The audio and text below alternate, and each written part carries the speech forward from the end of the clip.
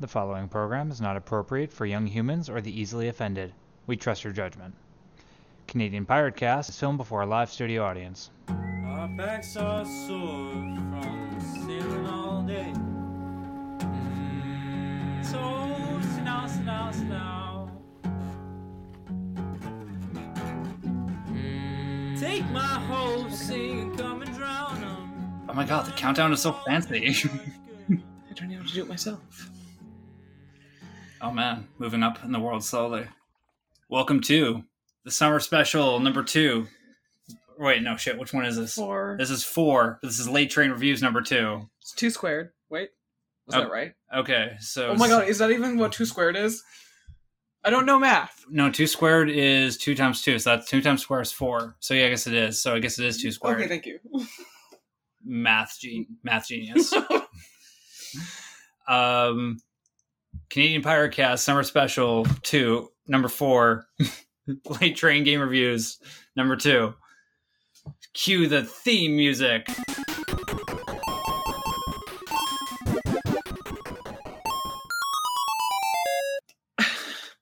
Do we have... Oh, No, it's we do have theme music. We paid for it. No, it's okay, cool. It's it'll be fine. I'll just insert it right there. I like specials. I don't have to be serious at all. That's the cool part about it. So today, though, this special is extra special, though. I think that this is so far the most special summer special that we've ever had so far on Canadian Piratecast. What do you think, Gummy Bear?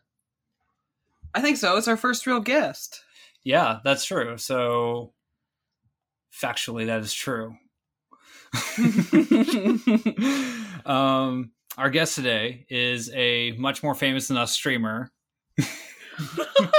who's been doing this for years, and he's a good friend. We worked with him in Meat Space, and he's the best poo chef I've ever known in my entire life. Pew. Hello, that is me. I am the Pew Pew. You are the Pew Pew. Pew for short. Yes. Yes. Yes. Sitting here Yes. with Quartermaster Gummy Bear. That's me. We know this already. And Kid. You're the captain. Sure. Whatever. So Cap. today... Oh, sorry. Sorry, what? Oh, I just said cap. Fine. I'm Cap. That's good. That's my pronoun. That's on point. So There's no cap here. this is the captain. I am the captain now. I have no idea if I use that slang right at all, and I don't care. I don't think you're not quite, but I am always the captain now. I am always a Somalian. No, was he Somalian? I don't know. From Captain Shouldn't Phillips. you know that? I don't know. I just know the meme. Oh. I'm like, look at me. Sorry. I am the captain now. Gummy Bear. I am the captain now. Anyway. So the 2 games we're going to talk about. All right. Anyway, let's. Moving on. Oh no! A tangent. Those never happen. So, The Last of Us. Anyway, so the 2 games we're going to talk about today are The Last of Us. What's up? There's a siren going on in the background. Oh, my window's open. Why'd you open the window? Because it was hot and we were talking. It is hot and we are talking. It's the island. It's the Vancouver Island way. Every room becomes like a light sauna. Tis the island way. Is So now, thank you for pointing that out. So sorry, the 2 games we'll be talking about today are The Last of Us and Horizon Zero Dawn. 2 games that were originally PlayStation exclusives that are all except for now Horizon, which is on PC. Oh, I didn't know that. Yeah, somebody else told me about that. I've been playing it on PC. Nice. Okay, and when was that? Like, how long ago did you play it? A few days ago. Oh. The whole thing? No, not the whole thing. No, just... Man, you are a hell of a speedrunner. No, I mean, I would believe it. I played through a good amount of the campaign, but I did a lot of wandering. But okay, it was mostly wandering. Yeah. There's just so much to do, and I get distracted easily. That was it. No, that's straight up, man. That's why that's going to be the dessert at the end of this, because that's the big one I want to talk about, because I loved Horizon Zero Dawn so much. Mm-hmm. I am mixed about The Last of Us, and that's why we're just getting that done. Okay. But it's a big one. I just have a bit of an intro here to start off with The Last of Us before anything, because this was a big game at the time, and I don't know. I remember it was when the game first came out. It was that game that is that thing where everyone's like, "You got to play this game! Oh, it's so amazing!" and all the reviews are perfect and shit. And then for some people, I'm not sure about you guys. Yes, Stubby, I'll pay you. You attention whore. It becomes one of those things where you don't want to play it because I don't want to do it. Everyone's saying it's so good, and you're over it. How do you guys feel about that? Yeah, there's games that definitely resonate, but I honestly don't feel like there's things about The Last of Us that have outlived the game so far, like the soundtrack, the story itself. The game is good, but everything around it is outliving it. Mm-hmm. Yeah. And that's what I find interesting about it, which is kind of why I think it's like I thought it was worth talking about at the very least. So like in the intro I have here quickly is this one is still PlayStation exclusive, only for that. It was developed by Naughty Dog in 2013. It was released that was on the PlayStation 3, and then it was released in 2014, remastered on the PS4, and that was the one that I played.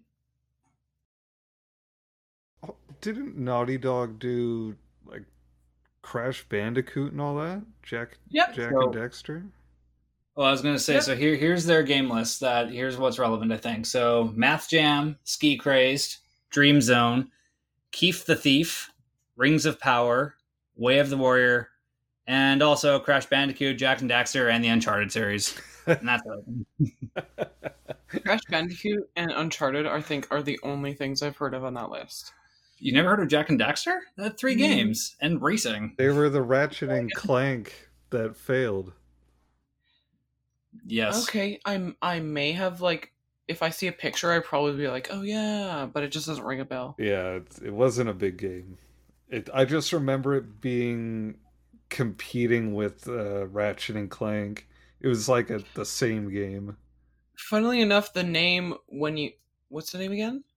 Jack and Daxter. Okay, when you say that, what comes to mind is Ratchet and Clank. So, like, obviously there was that association in my head there without even actually, like, knowing that. So it's kind of, like, weirdly obvious. Oh, I think it's weird. They were both Sony competitors. They were both under Sony, but they're competing against each other. Yeah. Yeah, that happens a lot. I don't know. I like it when that happens. It's basically like, the head of Sony. We all know his name, John Sony.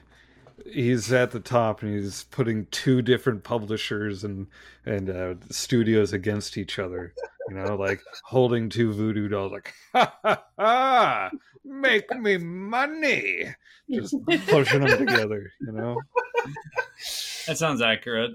My dream sequence was always, it's a Coliseum, and it's like, you want money? I want blood. The last man standing gets it. Who will make me the best exclusive to compete with Microsoft? Throwing Uncharted at him, The Last of Us. They threw Horizon Zero Dawn, but it fell into the ground. Oh, yeah. And all the PC rats picked it up. We're like, yes, finally. Yum, yum, yum, yum, yum, yum. Yes, finally. Delicious crumbs from the PlayStation exclusive. Oh my God. Perfect. Fucking assholes. Excuse my French. It's okay. I don't speak very good French either. Yeah. Oh boy! I was gonna say that they're also making an HBO show. They're making a show about The Last of Us 2 on HBO. That would be cool. I heard about that, and that's why I would also say that the story is outliving the game. I don't hear a whole lot of people playing the game as religiously like Skyrim. That game is what, like 8 years old, and people are still doing than that. fresh run-throughs. It's Is older it? than that. When did it come it's like out? 11 or 12 years old, Let's, at least, if not more than that. I'm googling. Here, December Okay. 4th, 2012. How many years is that? That's 9 years ago. Oh, Wow. what the okay. Bro, Okay, that's alright, still I older. stand That's still older than what I said at 8 years. I know, but So, it's not as old as I thought it was. get ready for the 10-year anniversary edition next year, though, guys. yeah, when it comes out for the new Sony vape pen, get your exclusive Skyrim release. Okay, quick side note. I'm really sorry, but what do you guys think about the Steam Deck thing? Oh, What's Steam? oh, don't get me fucking started on the Steam Deck. I Don't. knew you would.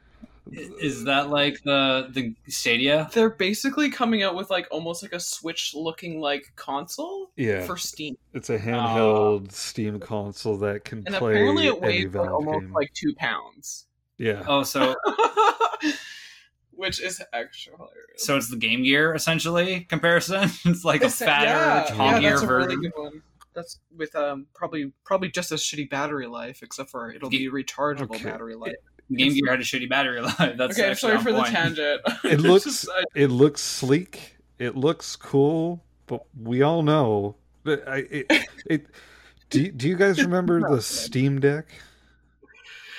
Does anybody remember the Steam Deck? No. What about how bad the how bad the support was for the Steam controller, where you had to go to modders in order to fix your controller? Oh my god, I don't know. I don't really use them personally. The fuck, what was it? The hold on, I have something about this, and I actually am very passionate about this stupid Steam Deck. All right. One Share second. that passion, bruh. Where is it? Okay. Steam controller. It seemed cool, but it was just awful. The Steam Link. You know what that is? No, I don't. The Steam Link was basically just a little box that connected to your TV. It was so under advertised, and people barely knew it existed. So they eventually sold it for $1 to get rid of all the stock. What about the Steam box, the apparent console killer? That it was just an overpriced PC with a brand name. Yeah, I do. I remember that one.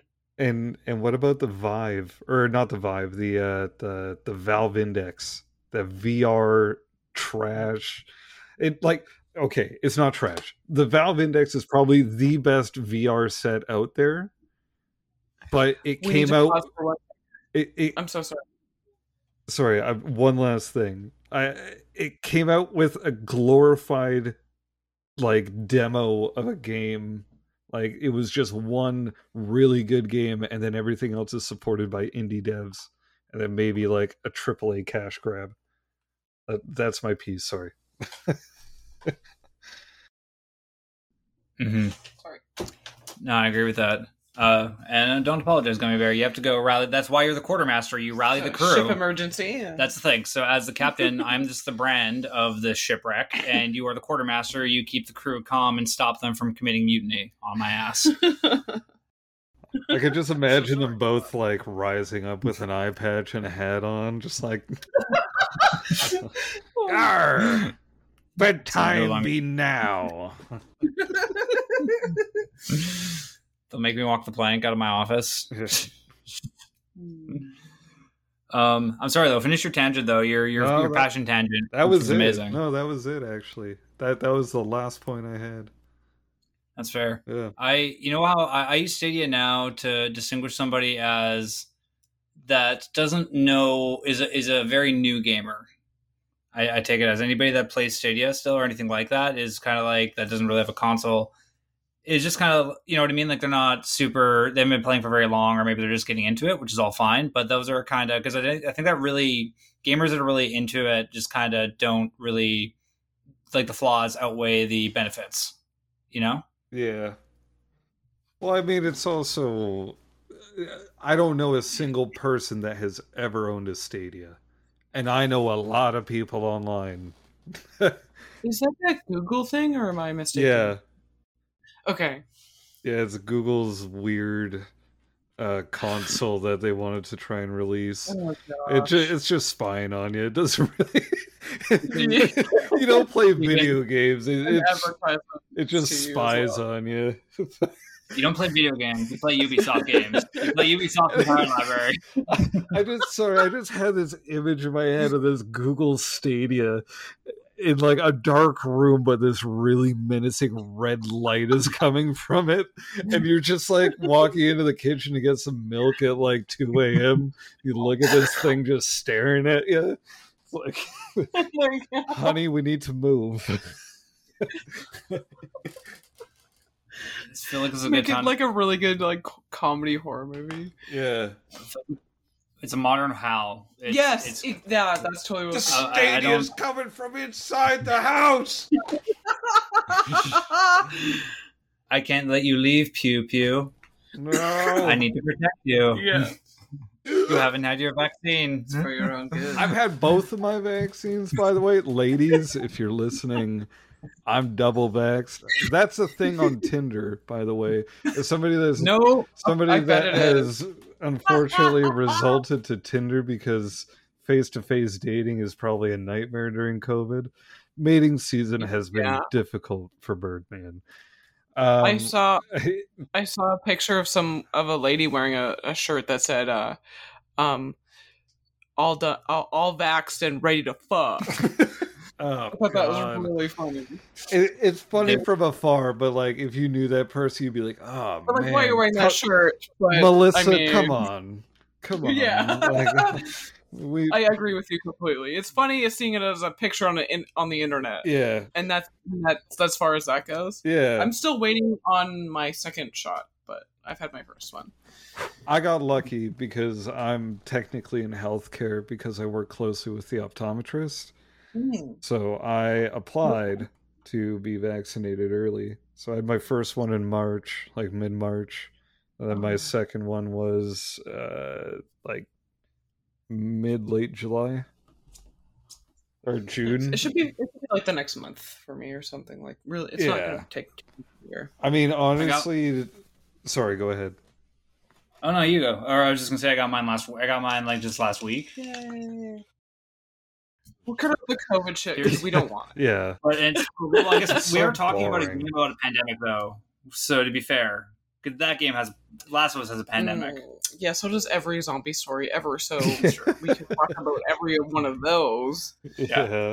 Sorry, I have one last thing on this though before we go into the actual game. But I have a note saying that the sequel and creatively named The Last of Us Part 2 is controversial for some reason. I actually don't know why.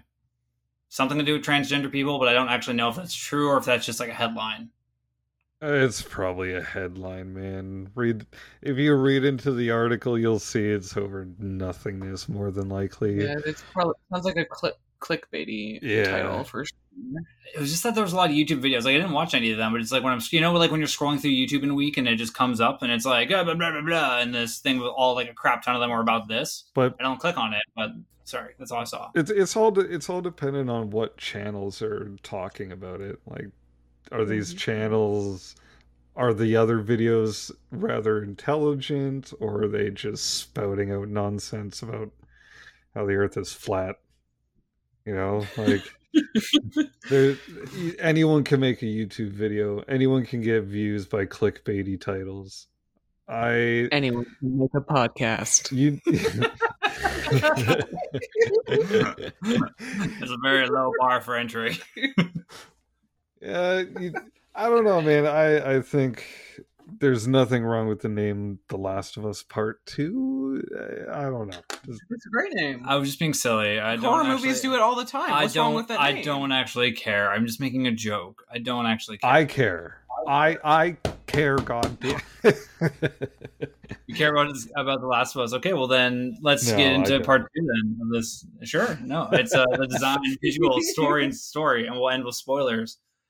But anyone, any more comments about the politically driven Last of Us Part 2, which isn't political? Well, I haven't played it, and I think everyone... No, or the first one, sorry. The first one? There's political things about the first one. Are there? No. Or anything else about yeah, sorry. I misspoke there. I meant to say the first one, not the second one. The only thing I have to say is it's the only zombie game I've successfully completed because they scare the shit out of me. You and just I'm proud of myself. ran to Yeah. the end. And it was on easy. It was on easy. I'm not gonna... I almost didn't finish it. There was a couple parts where I was like, I'm too scared. I might not be able to do this. Fuck this game. Zombies are scary. Coming this October, That's all I want to say. the Resident Evil 4 and Resident Evil 7 reviews by Canadian Pyrocast. No. Autumn Special number 1. Full playthrough on YouTube. I was gonna get some jump cut footage of Gummy Bear screaming with the scary parts, just for a short montage. This is against labor laws. Back to the Last of Us zombie game, though. We're an international ship, so there aren't those. For anybody that doesn't know, The Last of Us is a game about a zombie apocalypse, but instead of zombies, it's mushroom zombies. So it's like a fungi spore that invades your brain and you turn into a mushroom person. But the world's half destroyed. There's like quarantine zones with authoritarian gunmen and stuff, and nobody knows what's going on, if there's even a government and where food comes from. It's all a shit show. It's a very depressing world where good actions are undercut by survival. It's a story about a man and a child traveling across the country. And the game ends in a way that where like everybody sucks. Everybody's a liar. Everybody lies. Nobody's good. Everyone does crappy things for weird reasons, and survival's complicated. I mean, Pew-Pew's right, wherein it's like a great story, and I'm surprised it hasn't even been a movie yet. So you're saying HBO picked it up for a show, which is really cool. I thought that was appropriate. I think it would work well as a show because, like, here's the thing: I didn't dislike this game. I'm shitting on it, but I didn't actually dislike this game. How's it taken this long to make it anything? That's crazy. Because they had to go through remakes of books and movies and old TV shows first, and now they're going into video games. And milking The Walking Dead to ever live shit. No, that had to die first. I was about to say The Walking Dead is the reason why they haven't made it a show yet or a movie yet, because they fucked The Walking Dead for like 4 seasons consecutively. More than that, longer than that. Accurate point. You know, that's why a lot of things don't get made. The World of Warcraft movie took forever to get made because they're worried they wouldn't make any money. It's like, well, you know, the video game to movie genre hasn't exactly performed very well. A lot. The only one I like is Postal, and that one is bad on purpose. Story notes: the main character is named Joel, who's a grizzled old man. He has a daughter, and this is like the very beginning how the game opens. He has a cool relationship with her. I just want to say, Joel is an old man. He's middle-aged. He's an old man by the time you start the game. Not really. It's in a world where people die at like 60, and he's like 50. I'm gonna look up what his age is. Sure, do it. I got in trouble for being ageist. I don't actually know how old Joel is. I just think about the gray beard, but that also just go on. I can cut it out. Just go deal with it, and I can cut it. Oh my! This is why you shouldn't put money in unions. Swear to God. Labor revolt.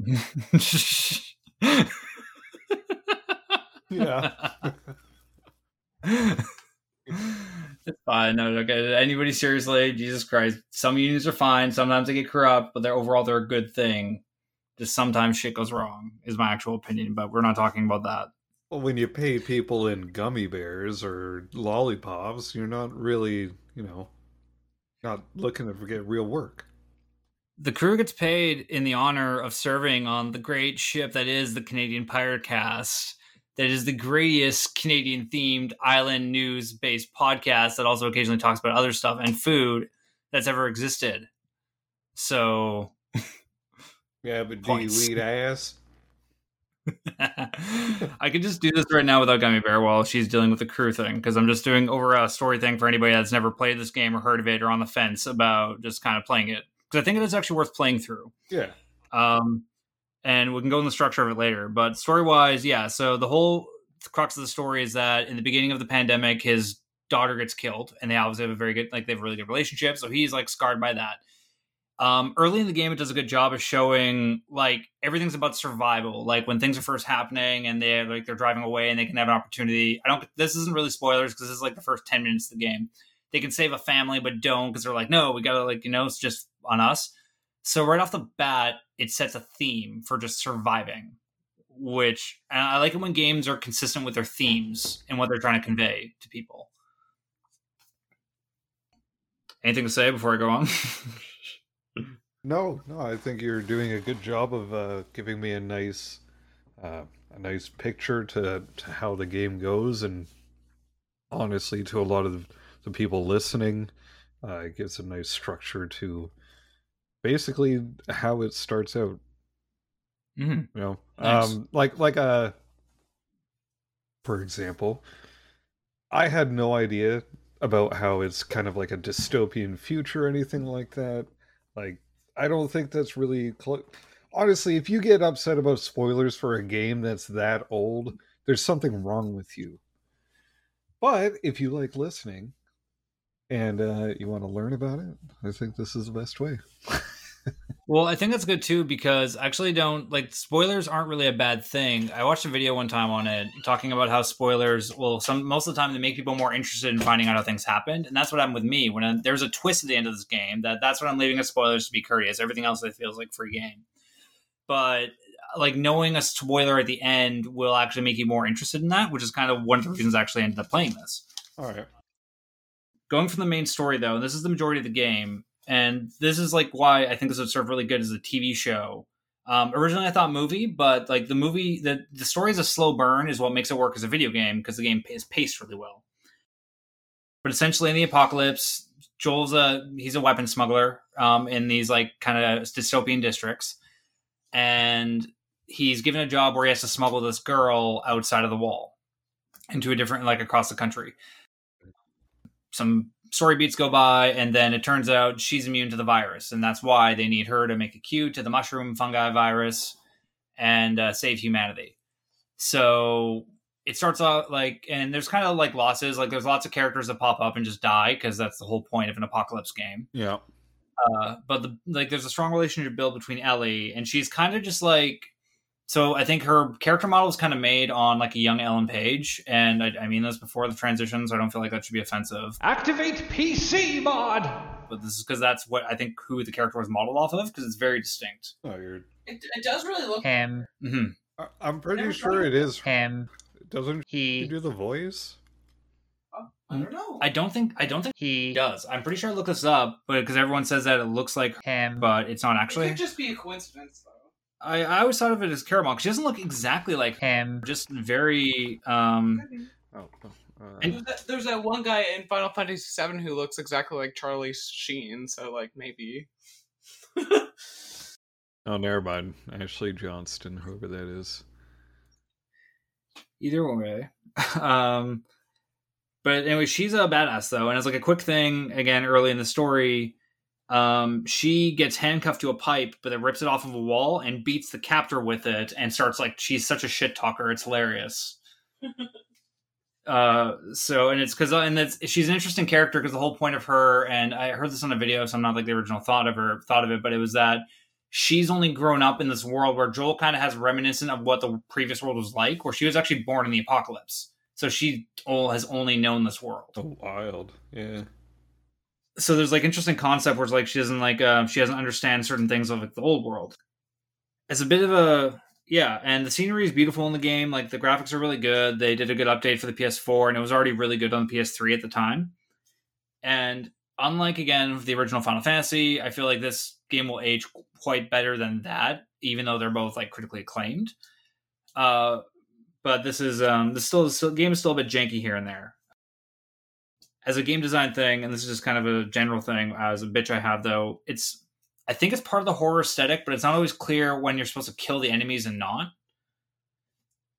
when you're playing through it, and because sometimes it's kind of like you feel like, okay, you can just kind of escape them because you want to save your ammo, because the game is very based on oh shit, I'm so sorry.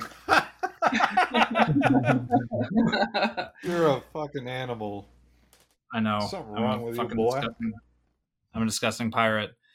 The game is based on conserving your resources, though, and making like little can bombs and shit like that, and finding the stuff. So you'd think that like they give you the more options to sneak past stuff and save your resources, but that's not always the case. And it doesn't, like, I don't want the game to walk me through it, but it's also kind of janky where it's not always clear. But I think that also may be part of because it's like a horror game. Yeah, and I think that's just an interesting thing with the game because they're both like this and both Horizon are both PS4 darlings. Similar thing between I think a lot of games. How consistent is this? Is that yellow distinct? Like, is it distinct? You can climb this thing. Like, have a yellow stripe on a thing. That means you can climb it in a video game. Yeah, It seems like a pretty universal color to use for that kind of thing. Yeah. Yeah, that or red. It's just a bright color that gets your attention. Fair. I always wondered if it was like due to the colorblind thing, because some games have that option now to swap that on, but that might not be as common as I think it is. I think it's more or less for it's like bumpers when you're playing bowling, right? It's to keep everyone on the track, right?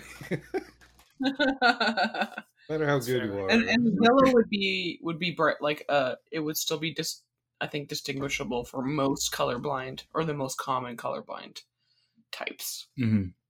And a lot of them do use white as well, but mainly yellow or something like that.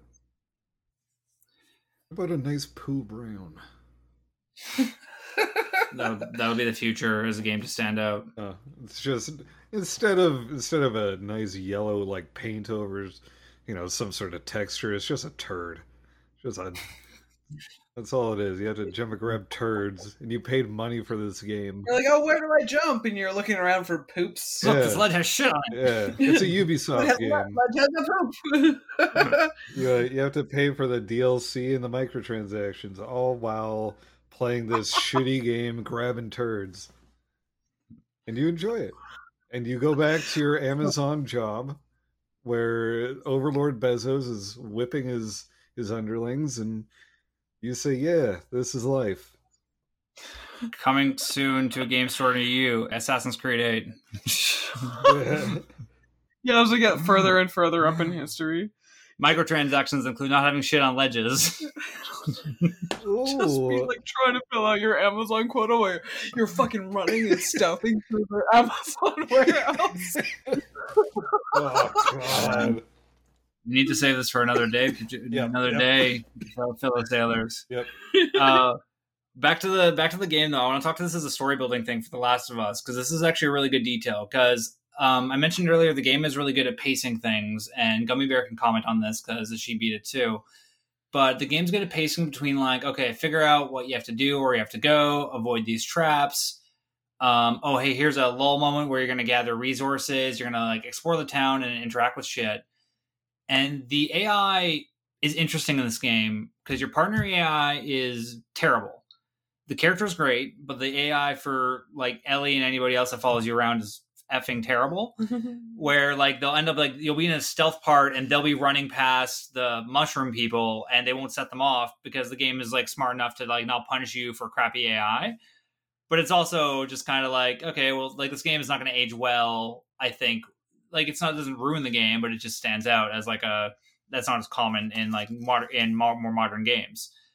But there's a lot of building things with like Ellie. She kind of explores town, like she finds darts, talks about like kind of music records, and like, oh, it's kind of bummer that like nobody can listen to them. There's a lot of like relatable building shit with her worming her way into Joel's heart, kind of like a parasite, almost like a mushroom fungus parasite, if you will. So the story has like a lot of really intense beats where like, again, here, let's get into more spoilers for later game, but you meet two brothers, you build a relationship. One turns into a mushroom person, the other one kills himself. It's just all a dreary, sad game. But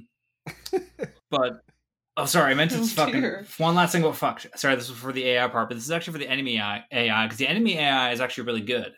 This is actually where the game stands out. No, I thought it was so good. Like the humans the humans react to whether or not you pull a gun on them or if you fire a bullet or not. Like they're actually pretty responsive with that. Except the mushroom people aren't because they're like mushroom people. And the stealth is a bit like that's also going to age well, I think too. But the game isn't like a pure stealth game, so I guess I can kind of let that slide. But the actual human AI for enemies is really good in this game. I imagine it was really good for the time. So, and I think that'll be age well. Like the gun gameplay is pretty cool, and the game like kind of swaps stuff up between different areas with enemies kind of going around, and do you sneak around and try to shiv everybody? When do you use up your bullets? And depending, the game is a really good way of regulating how much resources you have based on your difficulty level with like its resource meters.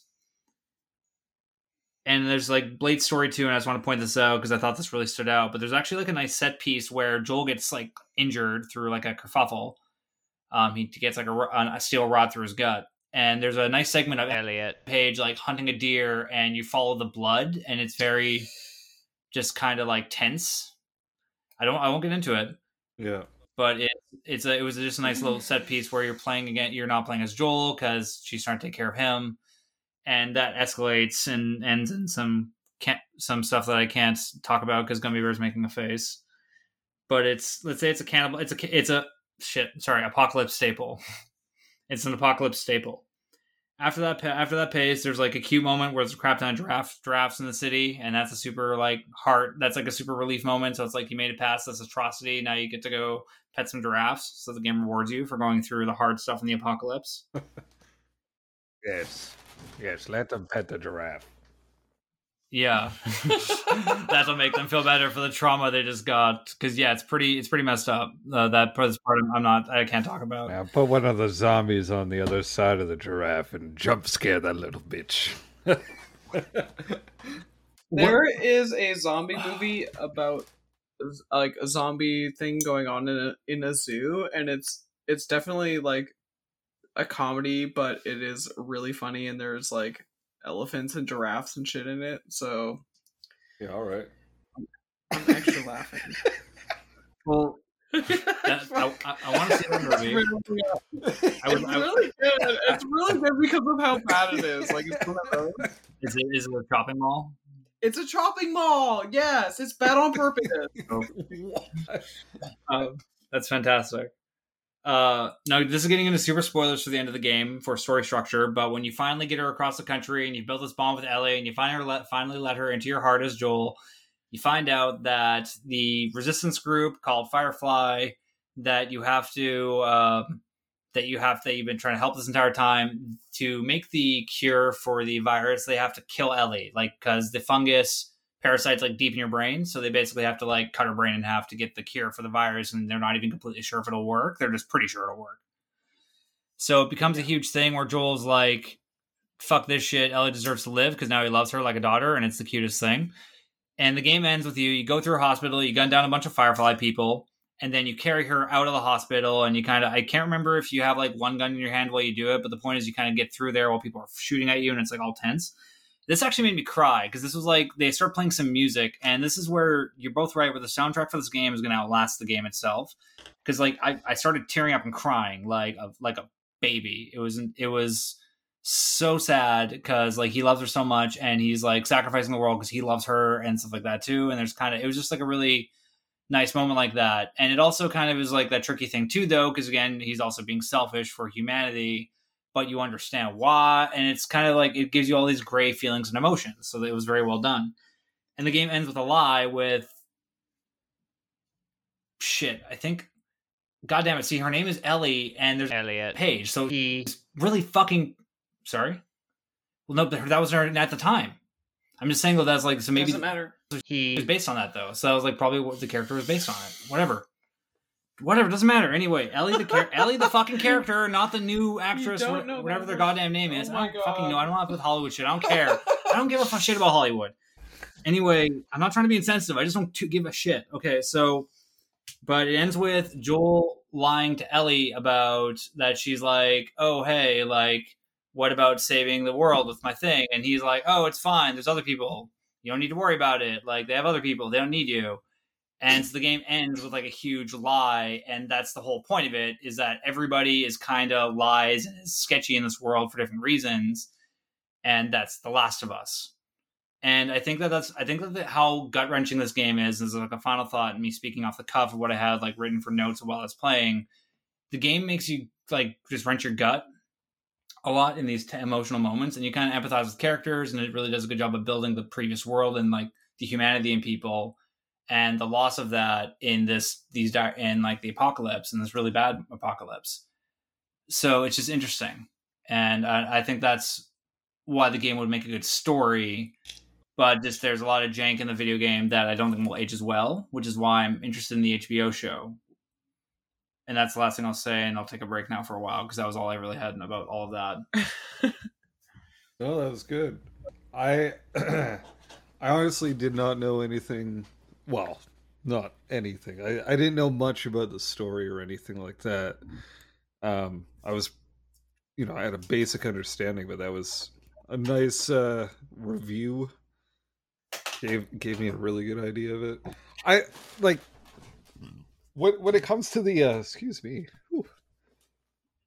When it comes to the soundtrack, at least the string instruments are just so beautiful, and they're so well done. Like if I don't know, I've used it for a lot of different things. Well, I agree with you. Like it sets the tone really well, and not in a way where like a problem with a lot of movies, or I guess maybe you could say this with maybe just, I don't know, I wouldn't say bad media, but maybe like a lesser quality media, is when the music is very forced, just trying to force a tone. Mm-hmm.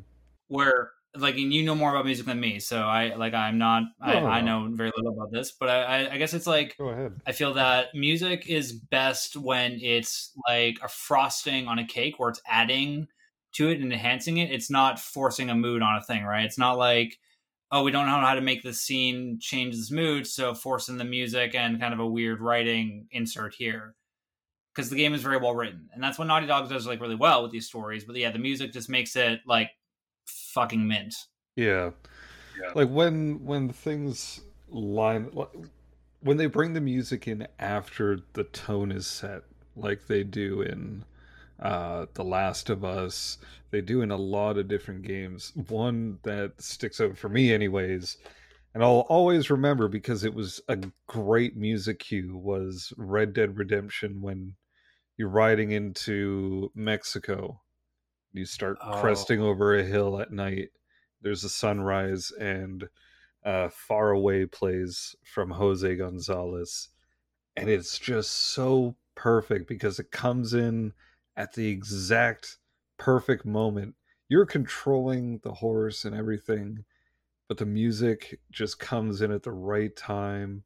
It, everything aligns perfectly, and that's one video game moment that I will always remember. And that song itself, I will always remember. And The Last of Us soundtrack is another thing that I will always remember because of all the things I've been able to use with it, or just using it to set the tone of literally anything. If I'm quietly sitting in my room reading something, I put it on because it's just lovely. I couldn't agree with enough more with that analysis, and I'm so glad you said the name of that song, because I also remember that moment you're talking about in Red Dead Redemption. That's iconic in the series, in how it's coming over the sense that it's in the story beat where after you've done like a huge mission and you just unlock New Mexico because you can't go down before, because Rockstar games limit off the different areas. And yeah, like the music in that game is good, but there's no kind of really lyrical song the entire time. And then when you get that, I agree with you that will also be like, that'll be in my like heart forever. As a gamer. Sorry, that's a really good point, is the non-vocals music. That was something that I always thought of, but I wasn't really reminiscing about. Now that I think of it, yeah, that entire game, there's no lyrics at all, but you get to this new land, you get to Mexico, and then all of a sudden there's lyrics, and you're like, whoa, it's chilling. Oh, man. The nostalgia. Ugh, Oh god, it's so good. so good. And yeah, and it was actually like, yeah, I think it was in a more compressed way than like Red Dead Redemption 2, which has like 10 times the gameplay content. Yeah. But yeah, like the original Red Dead is a solid experience within itself. Actually, I'm not sure if I'd replay because Rockstar games are so huge all the time. But like, yeah, I'm actually gonna add that song that you mentioned now because I already forgot the name because I'm high. But I'm gonna add that to my country playlist because man, you're right, just chills when you hear that shit. Yeah, I never made it all the way through Red Dead Redemption 2 just because as I was playing through the story, somebody told me the big spoiler. I won't say it because the game's still relatively new, but it basically ruined my motivation to get to the end because I knew how it happened. And unfortunately, it wasn't like how you described it, where you're like, oh, well, I want to know what the fuck happened, so I'm going to play through it. Unfortunately for me, I knew exactly what happened. I was past a point where a big thing happened, and at the very end, you know, the big thing happens, and I already know all of it. The game was just ruined, and I haven't been able to go back to it. But I thoroughly enjoyed everything I did play. No, that's legit. And I actually have a thing where it's because of the ending of the first game, which also we won't spoil because I don't want to give away this one. But if anyone that's played the original Red Dead, you'll know the original Red Dead Redemption, not Red Dead Revolver. Yeah. The ending of the original Red Dead Redemption pissed a lot of people off. So why they did that in Red Dead 2, they did that because they're like, oh, because this is what people wanted. But that was what they wanted last time. And it's kind of the problem is that they built up this character into the exact same effing thing, which I think is extra funny, kind of. It's in how tone deaf it was. But the game is still good. But I agree with you. That after you beat it, I don't think it's worth playing. We're talking about Red Dead Redemption 2 and the big soundtrack thing from. Do you know about the what was that song called again, Pew? Far Away from Jose Gonzalez. Probably haven't played the game, so they're just a great thing, and I can tell you about banging after the podcast. No point in backtracking. Before we exit off The Last of Us, though, and the final thoughts on that, do you have any thoughts about the soundtrack? Because that's what we were finishing up on before we train tangent onto Red Dead. Choo choo. To be honest, it's been a while, so I don't really remember it. And haven't listened to it separately like I do with other soundtracks of games. Mm-hmm. But like I believe you guys that it's really good, and I'm actually like, because you've said that, I want to go and probably check it out and just listen to a couple songs myself, just because if I can find more like instrumentals that are just really great, I would really appreciate listening to them. But otherwise, I have nothing else to say. Okay. Are there any? So I guess because Pew,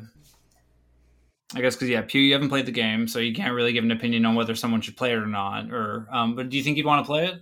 Like after just hearing us talk about it like this? Yeah, I mean, if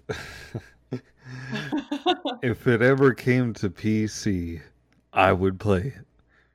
I will not buy a PS5, mostly because I really don't think that I want to shell $500 that way. I agree. And I'm not going to buy it for a PS4 because I don't want to play at 30 frames. Like, once you play a game at like 200 frames, there's no going back. You can't. You see Master Race. I understand. I get it. Yeah. Oh yeah, we should clarify for that too. Is that Pew is a Master Race, and that's why. Don't say that by itself. You have to preface it with PC. Oh my god! If we're talking about video games, I'm just fucking joking. No, the PC Master Race, man. No, that's true. I have played a lot of consoles, but if you have a really good computer, then it's superior for sure. Yeah, it's basically It's been a console. while since I had a good setup, so Yeah. I don't blame you for not buying the thing immediately either. That's why this is late train game reviews, because I like video games, but I don't like to spend a lot of money. So these games, every game I review will be really late, and I probably bought it on sale for $5. Yeah. And both games we're planning to talk about came with my PS4, which I bought. Well, no, I didn't buy it. The fuck is wrong with me? busy day. No, it was a Christmas gift. She stole Like it from two- Walmart. She punched a small child. No, I got it for Christmas, and it. I watched her cost- running there out of were the Walmart, just three pushing games that came people with over. You were there. Doesn't that make you like culpable if you like know who I am and you don't turn me into the police? We're all anonymous. No, I'm not. No, it's not was my just joking. responsibility to stop a criminal. You didn't want to stop. You didn't want to tackle a stuffed bear in the parking lot and everyone looking at him like he's a madman. Yeah, Why are you tackling that stuffed bear, Pew Pew? yeah. This bear is real. I swear to God, it's stealing this thing. Just How come you're holding I it just then? go like Go Toy Story. go Toy Story, and then like it looks like he's stealing the PlayStation. My pocket's just full of spaghetti and it's falling everywhere. I don't know what's going on. No, it came with God of War 3, Sweet. New Horizon, and The Last of Us. Yeah. So those were the first PlayStation 4 games I ever played. Very late after their release, much very late. So I get I'm always like 5 to 10 years behind, depending on the console. Oh, but like Nintendo, I'm always up to date. I get that too, and I balance between Nintendo and PlayStation. This game, yeah, and the thing is, this game Sony will never let this game go because it's the exclusive that gets people coming back because it's like an exclusive story, and I think it's a Naughty Dog thing too, though, because I think all Naughty Dog does are exclusives for it. But as a final tangent, though, just Gummy Bear, before we go for our break, what would you rate this game? And say, don't think about a number system. Like, how would you rate it in general? Like, and just should people play it, or what do you think about it? Play a little bit of it, go through it. One last thing about the game I want to point out is the game does reward you for replaying it at different difficulty levels to unlock costumes for the character. I don't think they're very good costumes myself, so it's not worth it for me. But the game does reward replayability. I just think it's worth pointing out. Well, as someone who played it on easy, because I probably wouldn't have beat it without that because it was terrifying. The clickers. Fuck the fucking stealth missions. I just could not. Like, I would just like, I can't. It's my one weakness. It's like the one thing that I can't, like, horror-wise, I can't interact with is zombie games, other than Left 4 Dead and Call of Duty Zombies. The sound design was great. The clicks were creepy. The game. Great Yeah, sound. and they would just like come up on you, and it was like, Oh, they had this like terrifying screech too. Not I like a jump scare couldn't. screech. It was like a well-earned screech and a violent death by your character. So yeah, the game. But I would give it I would give it a solid 8. I mean, it was repetitive. It would it would be like stealth mission, running mission, human mission. collect shit and just kind Yeah. of talk to somebody and extra things It you was a can little find. repetitive with, it would cycle through those 3 things, but the story was great. Blah blah blah. We've Yeah. been through all that. Yeah, I give it at least an 8. Shit, I had something else I was gonna say, but it's gone. Bye. Well, my final thought on it was that I would say it's the crux of it is the story. So I would say that if you don't have a lot of time in your hands, wait for the HBO, and they might be able to do a better job with it, because I think it's a fantastic story with all that building. But the gameplay again is just not going to age amazingly well. But it's not terrible either. It's still pretty close to our generation. I just feel like 20 years from now, when you play this game, it won't be aged very well. But Horizon, and when we get to this, I'll say like you play that 40 years from now, it'll still be a fun game. But that was just my final thing on The Last of Us. So I'd say play it. I rank this as the same as like Final Fantasy. Is that if you're interested in gaming history, because this game stood out as it was a big game at the time, play it, and it's a fun enough game. But do it soon, because if you do it 20 years from now, you're not going to have as much fun. Yeah, I give it I give it 16 half-empty Sprite cans out of 32 pillows. Fuck that game, bro. Come to PC and I'll give you a good rating. As soon as you're on PC, I'll give you a 10 out of 10 of something. But until then, I know it's like a PS4 or a PlayStation exclusive, but sorry, but he just made me think about something. go ahead. But it is surprising that they like don't make more games for the PC always kind of gets it late. Yeah. They want to get the console sale first. They want people to want to play the game so bad that they buy a PS5, that they buy a But PS4. why not get all the bags at the same time? Sometimes it's a development thing too, like making it for different platforms. It's harder. I know that. I understand that, but like it's just like If you're You know why I like consoles is because when I put my game in, it plays like 99.9% of the time, and that doesn't happen with computers. the and I don't have fuck to- are you on about? Every time I press play on a game, it runs unless it's not installed.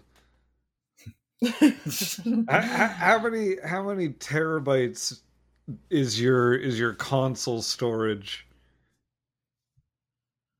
Do I need that many? How many do I need? I have Why? so much porn. So much. No, I have a lot of like video recordings and stuff like that. So oh yeah. I need a shit ton of storage. Also, I don't know, 2 monitors. I'm hella accurate with a mouse and keyboard. Shit. I was actually I like gaming on my computer, like as well, just like because you can just like go sit down wherever the fuck you want. Like with my laptop, like if I want to play Among Us, which I haven't done in a while, Oh, I can just God. go sit down wherever the fuck I want. Among Us, Pog, fun. 100. Dude, it's fun. Thumb up, flame emoji. I know. I haven't. I was on the hype. I bought into the hype I played for the first religiously 2 for like months. 3 months, and then I stopped. I haven't played since. Well, it's only fun if you're playing with friends. It's not Yeah. as fun to play with randos. Yeah, you need, honestly, That's true. it was the best with voice chat. Like, there's nothing Yeah, like yeah. playing Among Us with voice chat. Oh my god! Playing with Captain Among Us. Every time he got imposter, he would do this little evil laugh quietly on voice chat. He'd be like, "Ah," and I'd be like, "You're the imposter, aren't you?" Because he would do this subtle, like, fucking little laugh, like evil laugh. I have dumb laughs to give away my intentions. Like when I think I'm hilarious, I do a stupid little. No, but Seth it was Rogen- I do a like stupid it just Seth Rogen chuckle to like myself. sounded like you were really not meaning to do that. You were just like unconsciously being like. No, I became more aware of it after. It's like I bite my lip now when I become the imposter because I have to stop myself because it's like a reflex. We have to do a rematch, like after like however many months it's been since we played it. I have to do it before school's back in. Okay, we're tangenting. All right. So anyway, that was good. That was finishing up in The Last of Us though, and like a quick Among Us review. We're gonna take a quick break here, and we'll recoordinate. Everyone's gonna go do stuff, take a poop off the deck, and all that kind of ship stuff. Yeah. We'll see you soon. All right. My back's all sore from shoveling all day. So sit down, And we're back with Late Train Game Reviews. Reviewing the next game that I think is way better than the last one, Horizon Zero Dawn. Yeah. It's like eating your vegetables before your dessert. Exactly. I'd say even like eating your vegetables before you eat your dinosaur meat. Ooh.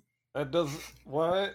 I don't agree to eating dinosaur. I think that's terrible. You should not eat dinosaur. Well, there is a character in this game that eats metallic dinosaur parts. So Yeah, but I mean, in like, every timeline, dinosaur meat. If there was dinosaur meat Uh, and it existed, I would eat it. I I mean, would eat a dinosaur too. I ate whales, so I can't. But it talk. would probably be way, way too expensive for me anyway. What does whale taste like? Awful. It's awful. I don't know Really the fatty. appeal to it. It's super fatty and gross. It's just I think the appeal is that it's the only food that's up there. it's no, I had it in Japan. It was disgusting. It sounds like it's probably really fatty to me. Yeah. Oh, Probably not very tasty. Does it crisp up like bacon fat, like just a crispy fat cube, like a pork rind?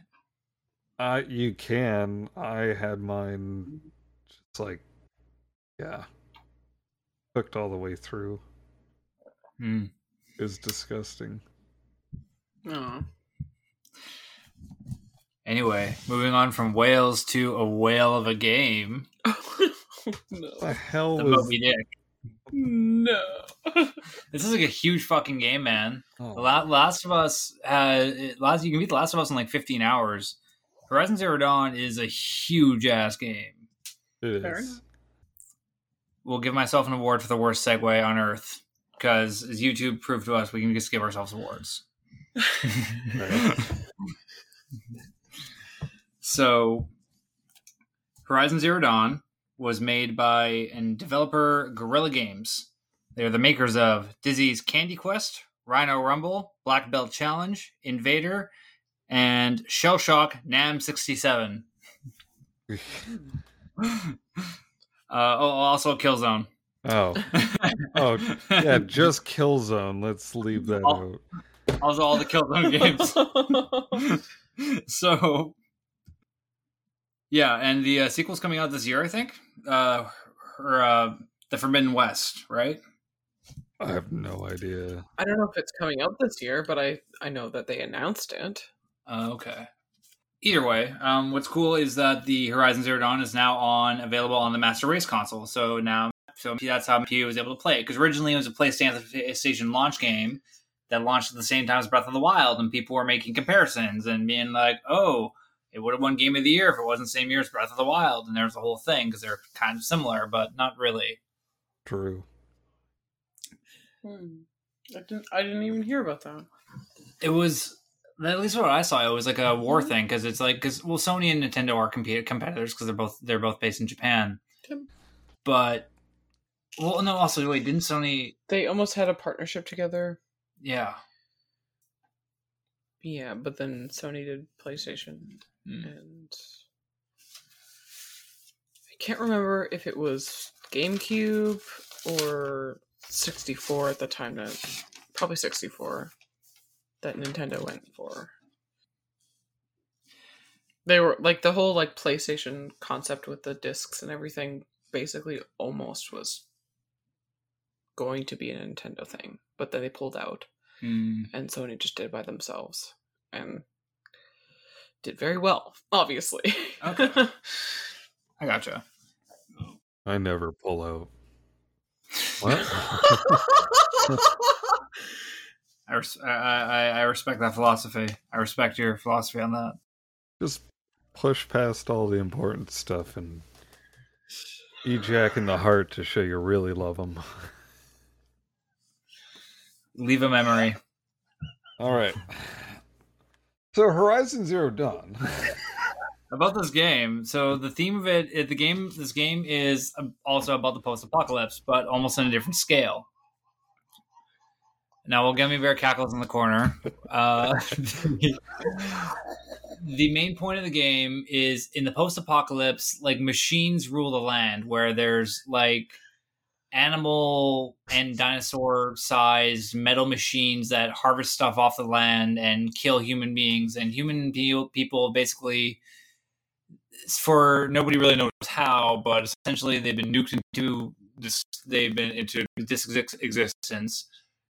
And we'll get to the spoilers of what eventually the creation came from, but now from what they are now, they're like kind of primitive prehistoric tribe kind of, but with a lot of leftover metal shit from all the metal animals that are around the wasteland. And the whole theme of the game is kind of nature. Like nature has taken over. Where like the wildlands, like it's all diverse content in the world you explore. But starting off with the main character, her name is Aloy. and she's this random baby that's born out of a giant metal door that these kind of primitive human beings think is a god thing. They they think it's a god thing, and then this child that comes from this metal god, they're not sure about it because they think machines are like evil. So she's an outcast in her homeland. And then there's kind of like some progression, and she is raised by a really cool dude, and then some story beats happen, and then people die, and then she has to go on a quest for her tribe. Does anyone want to sum that up in a better way? And then yada yada, and then This is a huge game, and there's a lot to talk about, but that's essentially like She's also raised by a man. That's Yeah. a big thing in that area, in that game. he's a really cool dude. yeah, and she wants to be really badass and like beat the tribes like test of will, or I don't know how to The proving. She wants to be the Yeah. proving to become part of just the to tribe. prove herself. So Because she's an outcast because people think that she's like an alien or some shit, and then so she was outcasted, and the man is the only one who will actually like won't let the baby die and like raises him because he's outcasted for some reason, and I don't think we learn why. I'm not sure. It's a complicated culture where the Nora, so the clan's called the Nora, and they have outcasts within their region, and they're very isolated. They're essentially Switzerland, where they just basically keep themselves. No, not even that, I'd say, because they also don't like outward people. They'll kind of talk with them and like work with them peacefully, but it's against Nora rules to leave your sacred lands.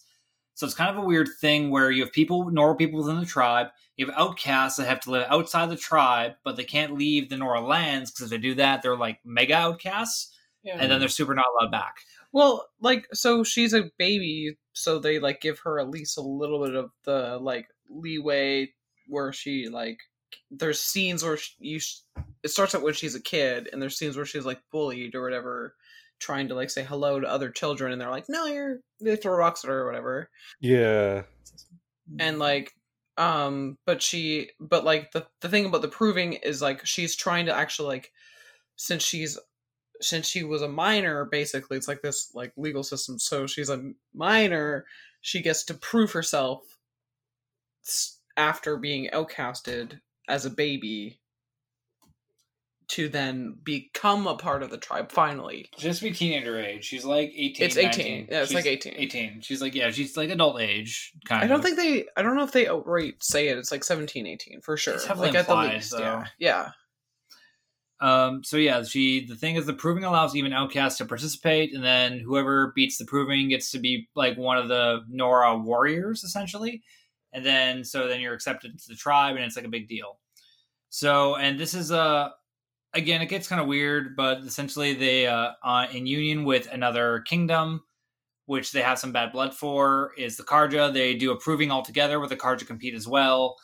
But then in the middle of this proving, right before everything's settled, and after Aloy wins because she's a badass, like Aloy is a super awesome character.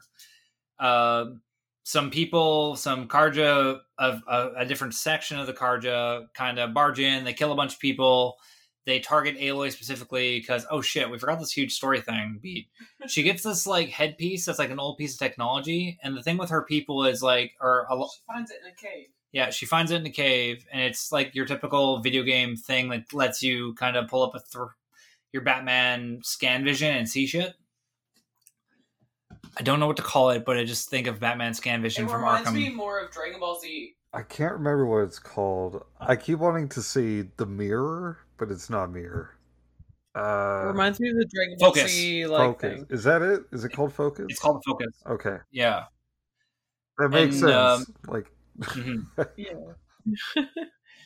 And then these shadow men are mysterious because they also have focuses, and most people don't. So there's kind of a whole thing. So someone has to figure out what's happening, go figure out and get revenge for the Nora, or something like that. I can't remember. Somebody's kidnapped. There's some weird story thing or reason why she has to leave. So the Nora appoints Aloy, somebody who is now a Nora warrior, this single thing that's like you are allowed to leave the Nora homelands and you can return if you want to. So it's like a hall pass essentially for the world.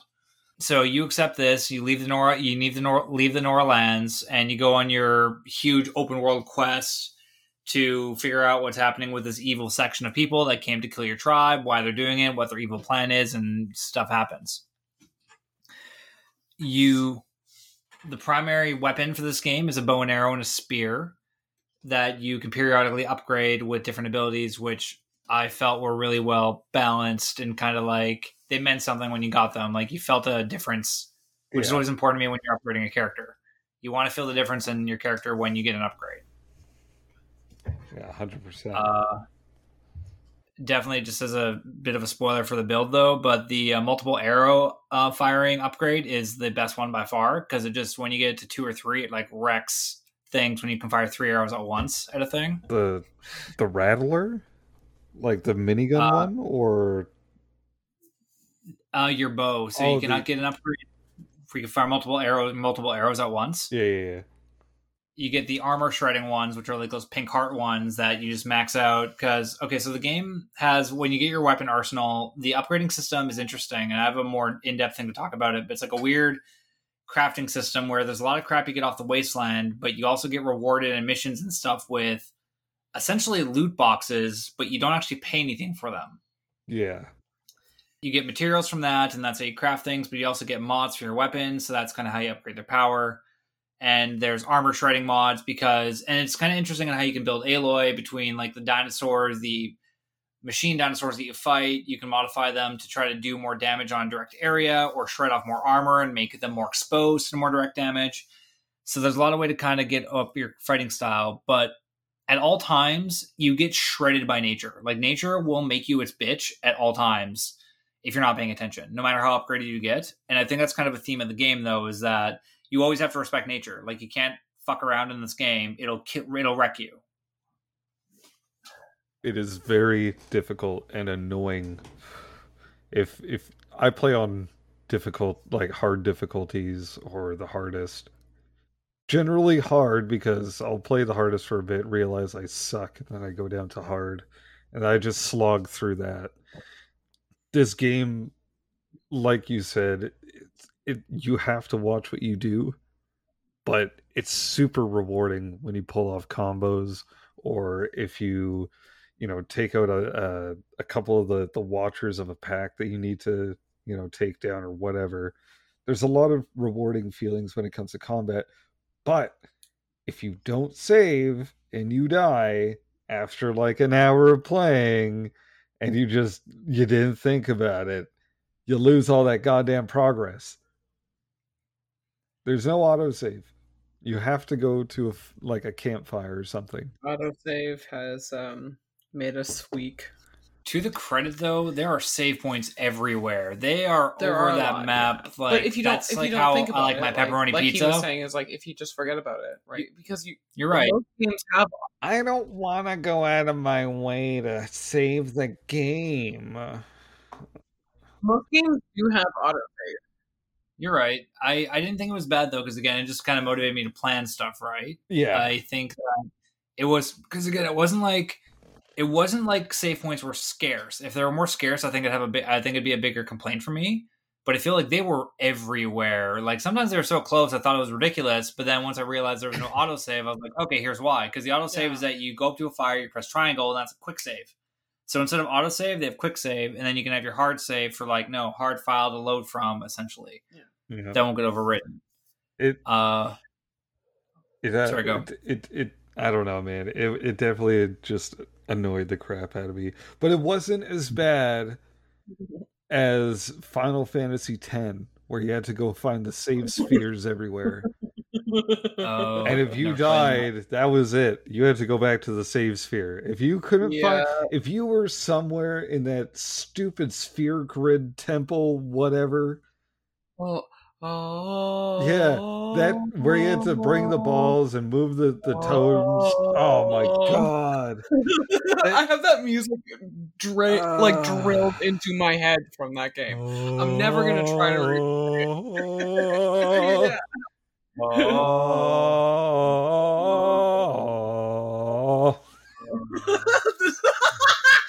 Okay. Oh god. That I honestly that's one of my favorite games, but that room, that temple, that music, that's in my nightmares. That soundtrack is when I'm being chased by gigantic crabs on a beach. And I'm like slowly sinking in the sand and oh, no. Is that one worth playing? Like, because I hear a lot of people say Final Fantasy X is awesome, but there's obviously flaws in it. Oh, What do you think? I y- if you're a fan of Final Fantasy, I would play it. Just for the multiple outcomes, all the little things that you can do to get the legendary weapons and everything for each character. There's so much, and the cinematic scenes are so good. Anyway, Horizon Zero Dawn. Yeah, sorry, just touching on that. I might do that next year because right now I'm Final Fantasy out this year because I did 7 paired with that last game, and for the next game review will be Final Fantasy 7 Remake and Octopath Traveler, 2 more JRPGs. So I'm like, no, I'm done for JRPGs for the year. But I'll probably do 10 next year. Back to Horizon though, and this is actually a criticism I have about the game. Getting into that is the day and night cycle is good, but I don't like that you can't shift between both because sometimes like you're doing a mission where you need to kill a specific giant dinosaur that's like really stupid to kill. So but it's like so much harder at night when you can't see clearly. So, and there's no way to kind of like sleep and get past that. And so it kind of bums me because I don't mind day and night cycles in video games, but I wish that with games, especially with like combat being so tight in this game with that you can't mess up. You have to be very careful and plan your stuff out and like dodge your shit. It's disappointing that you can't kind of plan out your hunts a bit more with like, if you were a hunter, you would totally wait until better light before you go out. So it was a little thing, but I just thought it was kind of a bit of an overflaw. And there's also the inventory. Structurally, and this is like again going into the loot box thing, and I guess that's not my final rant on that. But you know, when you have so many crafting things in your inventory, there's no way to like organize it at all. Not your weapons or equipment or anything. Yeah. And that's just kind of weird too, again, for something that's so inventory based. You should be able to organize it if you're gonna have a big game based on inventory. I do find that there are a lot of things with the game that just don't make sense or could have been improved on, easily with a patch if they rethought it. But it's fine. Like it's a like you said, a small part of the game that's just an annoyance. But the day night cycle, it kind of makes sense how you can't skip, just like you can't autosave. You have to go to a fire. Like not being able to skip the auto cycles, probably them trying to add some sort of hardcore or survival aspect, where you have to really plan your hunts and everything. Just 1 second. What's up? I just had something to interject with that. I mean, I know I missed most of what you guys were talking about, and I just stepped back in, but the autosave and the not being able to skip nighttime thing, I think it just kind of occurred to me that I feel like that adds to the atmosphere of the whole game. So yeah, it adds like a survival aspect where realism-ish. Yeah, like where you actually have to plan everything, and like the captain was saying, you have to plan everything out, like your route to a save point towards your destination and everything. Like the game rewards you for that. If you do everything sporadically like I do, you get punished for dying because you didn't save it all for the last half hour. And then you alt F4 and you say, fuck it, I'm gonna play Tarkov. Then you get even more pissed at yourself because you're playing Tarkov now. Sorry. I want to. I have actually an atmosphere comment. Is speaking on the atmosphere thing with this game. This actually has one of my favorite fast travel systems I've ever had in a video game. Oh yeah. Where it encourages you can fast travel, but you have to make packs. You have to use up your resources, and they're like, they're the meats you use for your health potion, so it's not nothing. And you have to, and so you can fast travel if you want, but you to any campfire you've been to before, but you have to use your materials for it. So it's like, where's your priority? And there's other options for traveling around though. Like eventually, once you get the mind control and you're able to take over robot horses and shit. Yeah. But I love the balance of it because I try not to abuse fast travel systems just because especially with open world games, the whole point is the exploring. But then if they're too big and it's not convenient to get to place, then sometimes it's kind of like, it's just a lot of time and I don't have that much time to do the full artist appreciation just because of how my day is. Yeah. So I feel like this gave a really good balance, but also with the survival theme where resource priority. Yeah.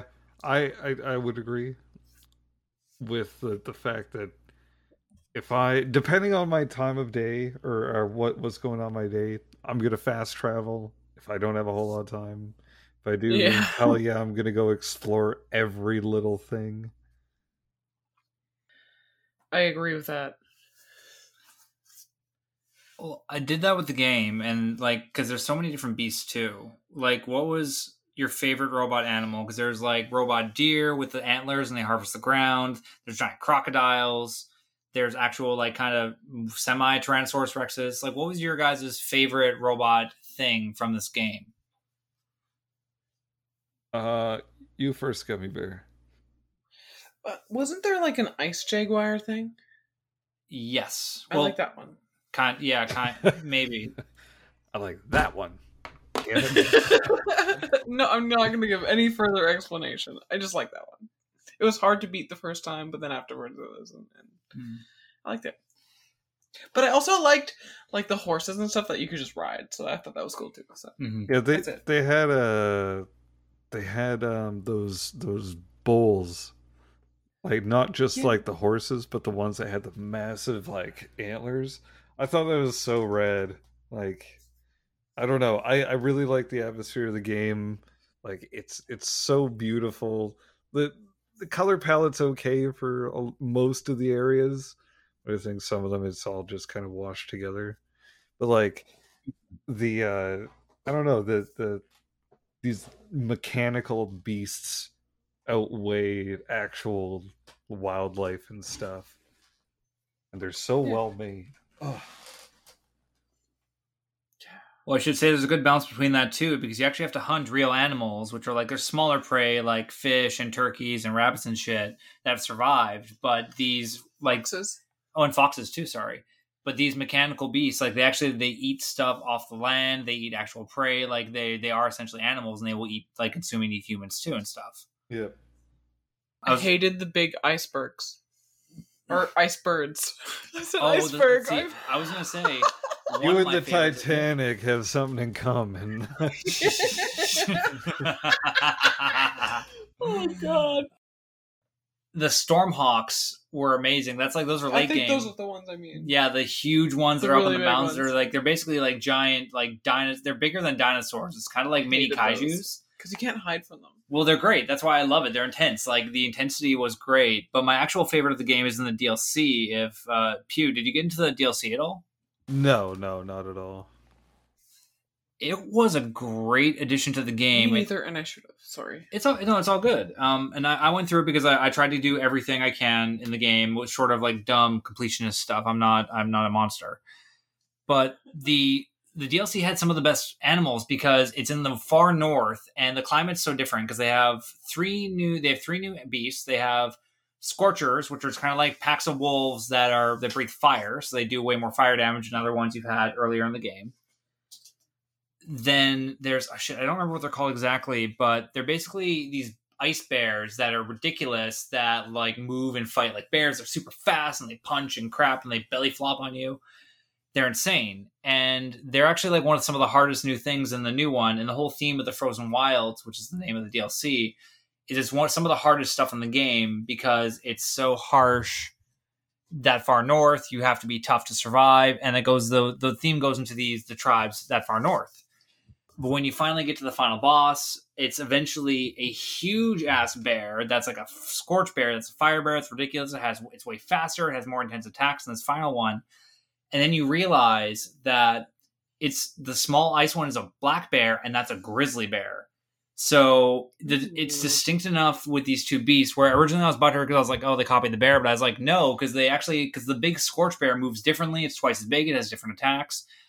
And there's even a thing where there's like a small collection quest up north where you're getting these things for like holograms, and they talk about grizzly, like wolves, grizzly bears, and black bears. And I was like, that's the distinction. So I thought that was cool because, again, black bears are a little bit more mellow than grizzly bears, but they'll still fuck you up. And grizzly bears are insane, and you never want to run into one of those. Yeah. Yeah, that is true. Jumping is great in this game. I hate it in games when the jump doesn't feel good. The jump feels great in this game. True that. Yeah, I don't know. Maybe on PC it's different. It feels a little bit janky, like the way you move in the air.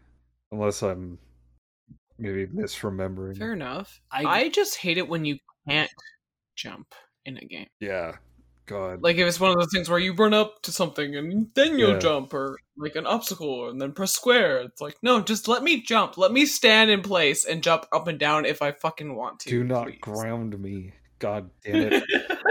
Yeah. I completely agree with you with the jank in the jump. I think, though, it's because, and again, this comes back to the people comparing it to Breath of the Wild, where I don't think it's a fair comparison, because that's a game where you could jump, and I think Link was able to jump in a couple games before that, but there's a lot of games where he can't jump, and I hate that. I hate not being able to jump. I agree with that. But yeah, Aloy's jump is totally janky, but I'd rather have a janky, decent, good jump than no jump at all. Yeah. But Breath of the Wild has the whole climbing thing in the game, and this is actually, I think, is a noteworthy for, again, the distinction between the two, is that Breath of the Wild, the gimmick is that you can climb anything, and it's open. You can kind of go and build your own adventure and build up your climbing bar, where this game is you can climb spectacular mountains and crazy paths, but it's kind of like there's preset climbing set rocks that are all yellow or different kind of colors, and then you can kind of climb up there a couple different ways, and you get to go up these massive landscapes and cool collectibles, and it's a big part of the game is the clawing on the height of these structures. So it's a bit more linear than Breath of the Wild, but it's still amazing, and there's enough variation in it so that it's like actually entertaining to do. So it's not even like I'd say it's closer to not even Assassin's Creed, because that's another one where you can climb anything, but it's more open than linear, but it's more linear than like a climb anything game. Horizon Zero Dawn, you can go in through the front door and go up the stairs, or you can climb in the ladder to go in the second story window. Or you can be like Breath of the Wild and slam in through the roof. You have any option possible. Yeah. I mean, I played both these games a little bit late and years apart, but both kind of obsessively when I was playing them. And I didn't even really draw. I mean, because, I kind of understand for people who like really game hard, where they would have played the same game as they were released apparently in the same year. But since I didn't have that experience, not even for a second did I compare them in my mind. I feel like they're very different. Mm-hmm. Yeah, I would never compare the two, just because they're open world and they have monsters and stuff. They're two very different games. That's like almost like comparing Call of Duty and Battlefield almost. Mm-hmm. Mm-hmm. Like Battlefield is a large game where you have to utilize vehicles properly, air support, all that stuff while taking points. Call of Duty, you have a small arena that you play in, right? You cannot compare the two. Just like Breath of the Wild and Horizon Zero Dawn, Tomb Raider and Horizon Zero Dawn. I agree with you completely in that. Not Tomb Raider, though. I'm going to take that back because that was just a joke. The Tomb Raider is super linear. It is not open world. Yeah, I feel like the structure is a lot different. The story's grander too, and it's almost like sorry, I didn't mean to cut you off. Shit, go. No, that was it for now. I was just going to make the Western RPG and JRPG comparison, where Breath of the Wild is actually more open and like make your own adventure, where this one is like a more grand adventure that's a bit more linear. So it's almost like reverse roles. All the side quests don't really affect the main story. Oh, actually, I have a thing about that. I have a whole thing about the side quests, but that's after spoilers, because there's some side quests that are so awesome I want to mention because, this game, this is important to me too. All the side quests are amazing. They're all intricate stories that have you doing crazy shit. And at the end, you're always killing like a robot, but there's a huge variation on them and the reasons for people doing them. And sometimes you have to like get certain resources. And the resource dropping from the robots is fun in the game because you're trying to get like their hearts and shit like that, and the better ones to trade for better gear. But the side quests. That's why I have those as a separate thing in my notes before we get into that. Yeah, definitely say that for that part. Yeah, sorry, that was just my quick thing there as a gameplay thing. One more game design thing too in that whole is that there's a whole thing in the game where you get dialogue options for Aloy to pick like either a smart answer, an aggressive answer, or a super hippie peaceful answer. Mm-hmm. I wasn't the biggest fan of this because I felt like I felt like it was a bit like of that kind of very illusion on it. And it's like kind of just weird out of character, right? Like there's no build towards it because you can kind of do all the different ones. Doesn't really do anything else with the story except for have her just react a little bit differently in different ways. Some people may like it. I wasn't the biggest fan of it. I almost kind of a wish because it's more JRPG style, just build the character in a certain way and have it really be very dynamic. Instead of having it being like a very static, make your own adventure thing when it was already doing the bigger, grander JRPG narrative anyway. But I'm not trying to be overly picky. It was just a little thing I wasn't the biggest fan of. Did any of those choices make a difference in the game? Okay, because whenever I see those kinds of things in the game, I freak out and I'm like, oh no. The side quests do. I have to be good. Like, how's this going to change the game? And like, do I have to, it's just like, it makes me have choice anxiety, I guess. No, the side quests have a super awesome payoff, which I'll get to the end. But that's what I mean, though, where those dialogue options have no payoff for anything in the story. It's just how certain cutscenes play out, essentially. Okay, yeah, no, like I kind of figured, like really early on in playing that was the case, but like I was like a little bit worried about it. If like, some game, there are not very many, but few games where it really does. Fallout, Dragon Age. Yeah. Mm-hmm.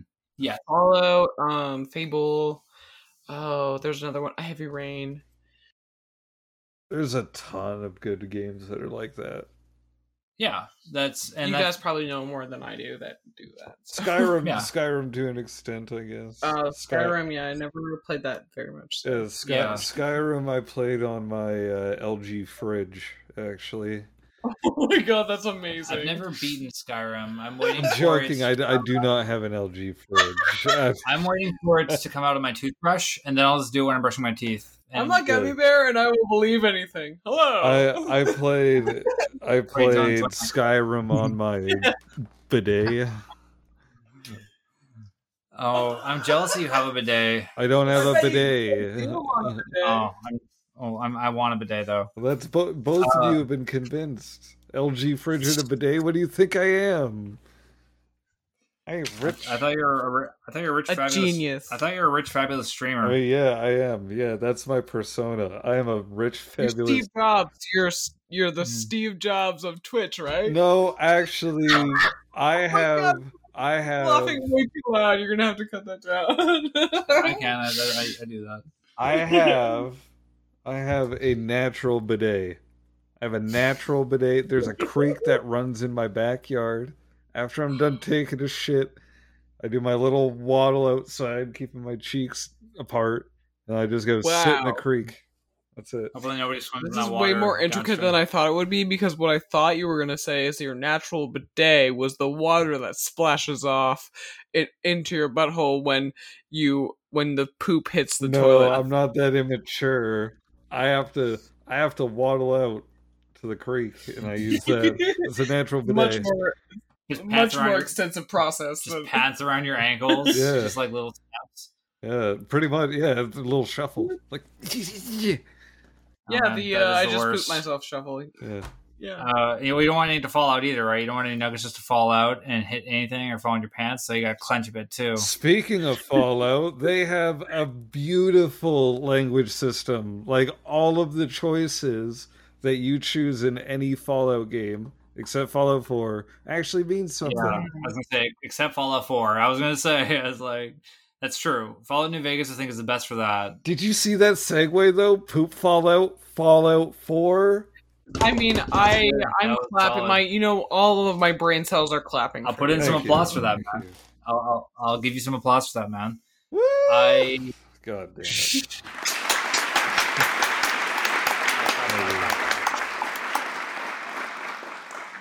Fallout God, 4 that though, was yeah, so like bad. they all had the same ending. It was all the same ending. Have you heard the podcast? Have you heard some of my jokes, dude? Like, Oh, don't here. worry about it. Yeah. So one of the final things. Oh, sorry. No, go ahead. Go ahead. Oh, sorry. I was going to say that one of the couple more details I want to point out about game design before we get into hardcore story spoilers is that the trees are cool because you can hide behind them, but they can also get destroyed because these robot dinosaurs launch like heavy lasers that like blow shit up and destroy trees in your cover. So that's a nice detail I like. But the other thing is the crafting system is insane, and I'm not sure how I feel about it because I feel like it was going to be a loot box system where it's like, oh, you can pay for this shit, but then they backed out of it because they're like, we're not going to fuck our game with that. Yeah. They didn't want to go Battlefront 2. I'm glad they didn't. Me too. I'm glad they didn't do that, but there's like almost feels like reminiscence because it doesn't feel like a crafting system that you would normally have in the game with the loot box structure in there. So it's like is this a thing you backed out on, which I'm glad because that would have ruined the game for me. That would just like it bugs me when that's in there. Honestly, that did come to thought, but my first thought lore-wise was that they were packages of gifts from people. You know, from different places that you've helped and all that. Because that's basically only where you got them. That's fair. That's actually that's a good idea for that because it's a bartering society, so that makes sense. But yeah, that's what came to mind for me, anyway. Man, I like that idea. Unfortunately, I have to go check on the crew again, but I'll just Yar. sorry. Yar. well, I was gonna say something, but I forgot what it was about the game before because Captain's gonna go through the overview of the game, so I figured it was a good time to go do that. Mm-hmm. And I forgot what I was gonna say. Thank you for being Be right back. thank you for being the Union Head, Quartermaster Gummy Bear. So these are the side quests I think are worth talking about, and these are going into major spoilers before like serious end story spoilers. So I want to hear what you think about Ted Faro, the world's biggest dick. Yeah, fine. No, so we'll double back this at the end, but in the story, People of the Past, Ted Faro is the largest dick on the face of the earth, and we'll get to that. Yeah. Side quests I think are worth bringing up though that I thought were amazing is there's a side quest where there's like a fighting couple and it's actually in this really cute like kind of blacksmith town where there's this really awesome head blacksmith chick that's super badass and she's also like kind of flirty and I honestly ship her and Aloy together because they have like a bit of a thing where it's like it's not like implied but it's like I want them shipped together because I think like they're cute. Yeah, there's a connection.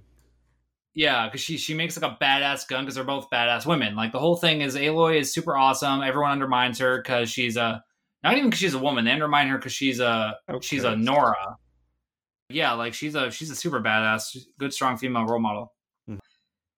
There's a fun side quest about a tribe that secedes from their previous tribe, and they can't decide on a team name, so they're like always arguing over it as you save their ass more than once. This is all in the DLC. That. Yeah. Wait, is that the DLC? Yeah, that's in the DLC. I must have watched a video then. I pretty well remember that. Okay. Well, this is a really interesting thing because the whole point of the DLC. So throughout the story, there's like this evil. The evil cult is being controlled by this weird computer virus called Hades that nobody can make sense of, and it gives them the ability to control the machines. Then you go into the DLC, there's like a similar thing up north, but it's called Hephaestus. And the difference is that they rebuild those, so they have like a power to like rebuild themselves and heal slowly, like regeneratively.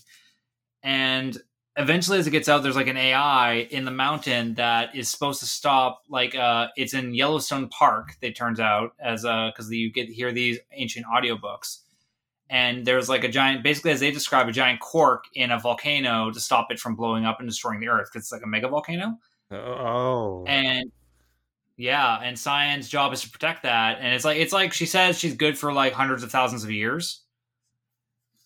But that's kind of just like, that's her thing though. But as like she gets to know Aloy, she kind of unveils everything about her, because there's an interesting dynamic, because as Aloy travels around, she gets to know that all these computer things are remnants of a previous age. And everyone thinks like that they're gods and that they're weird things to communicate with. And there's like shaman that communicate with the machines and know how to hunt and like get parts out properly. And Cyan and Aloy have this weird kind of moment where they both know what each other are, but Cyan's like, yeah, so these people think I'm a god. Like, should I tell them the truth and I'm just a computer, or should I just let it roll because it'll be easier for them to comprehend? So there's like an interesting ethical thing. But as like this is actually a really sick thing. This didn't make me cry, but this made me kind of like tense up, is that the way that Cyan describes Hephaestus taking over her and making these evil machines, it almost sounds like a rape scenario in her mind, but like in a computer, like the wording they use it's not like direct like that, but it's nuanced enough so that like, yeah, it's like, it's horrifying, you know what I mean? Kind of like a Jessica Jones thing. mm-hmm. So I thought it was really conveyed though, because like I said, it was very tastefully done, and I'm being very crass with that, but I just couldn't think of another way, because it's like or maybe that was the analogy I took from it, but it was a very tight analogy about somebody just taking over your mind and kind of abuse like that. Yeah. And it's kind of interesting because like Cyan is also, she like feels like she's human and she's scared to be alone. And this game made me cry twice, actually. Once in the DLC, where there's a point when the world's ending and everyone knows the apocalypse is happening, and her creators are talking to her, and she's like, what's happening? And they're like, you're going to go and sleep, you're going to be a while, just do me a favor, when you get woken up, help the first humans that come into contact with you. And then she's like, why did you make me so smart? And the guy explains that to save humanity in the future, we had to make you so smart and kind of go behind government regulations and make you smart enough so that you'd kind of get to a point where even if we didn't teach you to feel emotions, you would eventually learn it yourself, because the way your brain builds on itself. So you were always going to have the feelings of like a AI human, and there's nothing we could do about it. And the very end, she's like, okay, well, what's going to happen now? And he's like, I have to go be with I have to go be with my sister and her kids. And he's like crying during this. And Cyan, the AI, asks, like, will you stay with me while I go into rest mode?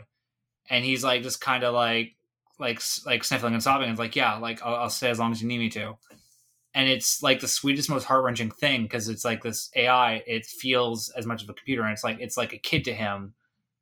And oh god, see, like I'm even tearing up as I talk about it now. But it was really it was so gut-wrenching, and I didn't expect it at the end of this DLC, when it was like the feels got me so hard, man. Yeah, that does sound pretty rough, man. That sounds really beautiful, though. It does. Oh god, it was so beautiful, because there's like a relationship after too with the people after, and then kind of like a main character dies again in this world, but then and there's like her brother that kind of had like a resentful thing for her, but now they're at peace. So then he has to kind of overcome that and work together with her, because his sister, who was a shaman, was friends with this AI, and he like hates machines. So like there's character development in this like side character in this too. So it's like, it's so well constructed. Like this is DLC that I would say this is perfect DLC, because it doesn't feel like a cash grab. It felt like maybe it wasn't necessary in the main story, but it adds extra flavor and detail to the background of the story. The world around it. Yeah. And they just include it now in the definitive edition, but it's definitely worth playing through. Like it adds the world more interesting, and it, like I said, gut-wrenching story, made me cry. Oh yeah, I would 100% recommend the game. There's so much replayability. You don't even have to replay it. That there's enough content where you could play it for, at least 100 hours before you complete it. It's basically, I think I was about 80 or so. I basically did all the hunting challenges that I deemed weren't bullshit because I was playing on hard too, mind you.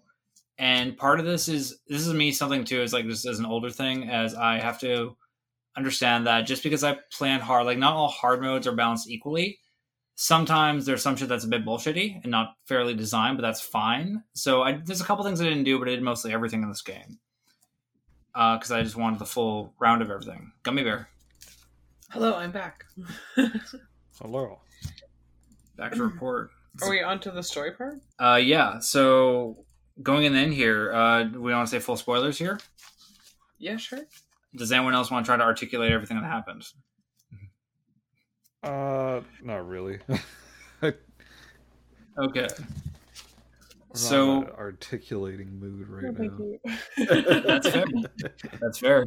This is what I do. This is this is all I do for the thing. I just talk. I scream into a microphone, and This is your job. this is my job. And then edit. So, as Aloy progresses through the story, she befriends a dude named Silas, who is like a supercomputer hacker guy that has kind of like nihilistic scientific dickish attitude where he's like just emotionless about everything and like fuck everybody in pursuit of knowledge and like everything about feelings, where Aloy has feelings about stuff to points where like she's like listening to old memory chips of people dying in huge apocalyptic things, and he's like, yeah, it happened thousands of years ago, so what?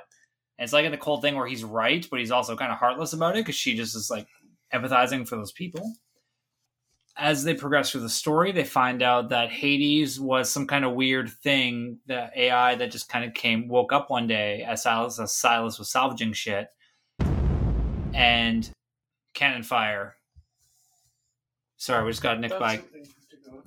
Sorry, 1 second, Pew. I'll continue with this, but yeah, sorry, occasionally our crew, when they're having problems, they fire off the cannons.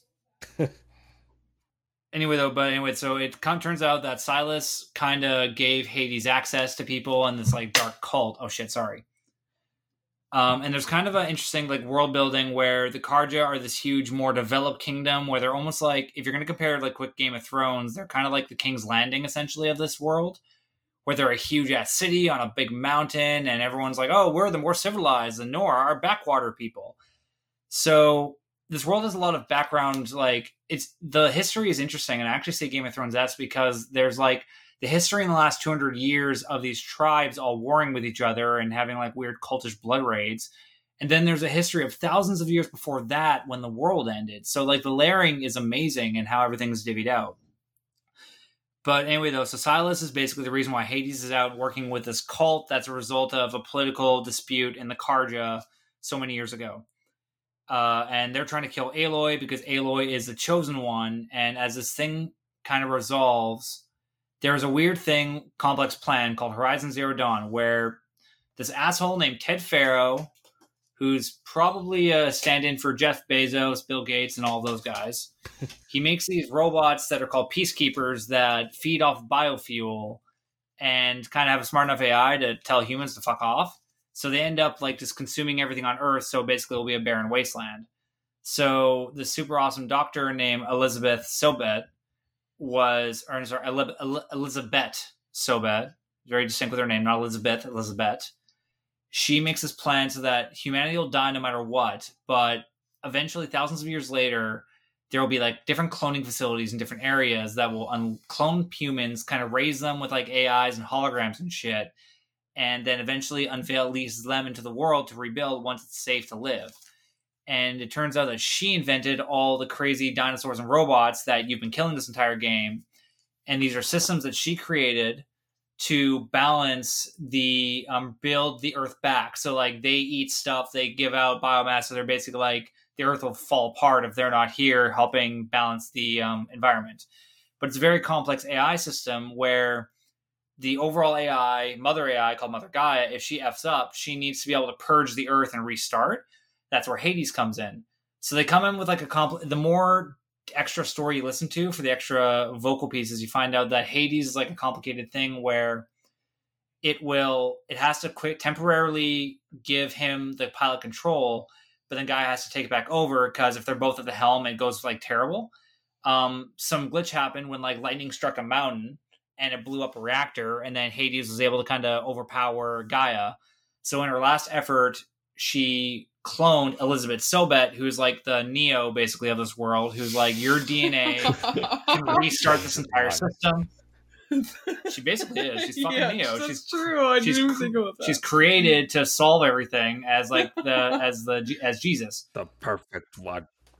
So Ginger Steampunk Jesus is her DNA, because like her DNA the entire game can unlock these things and you have no idea why, and it turns out that she's a clone of the master creator.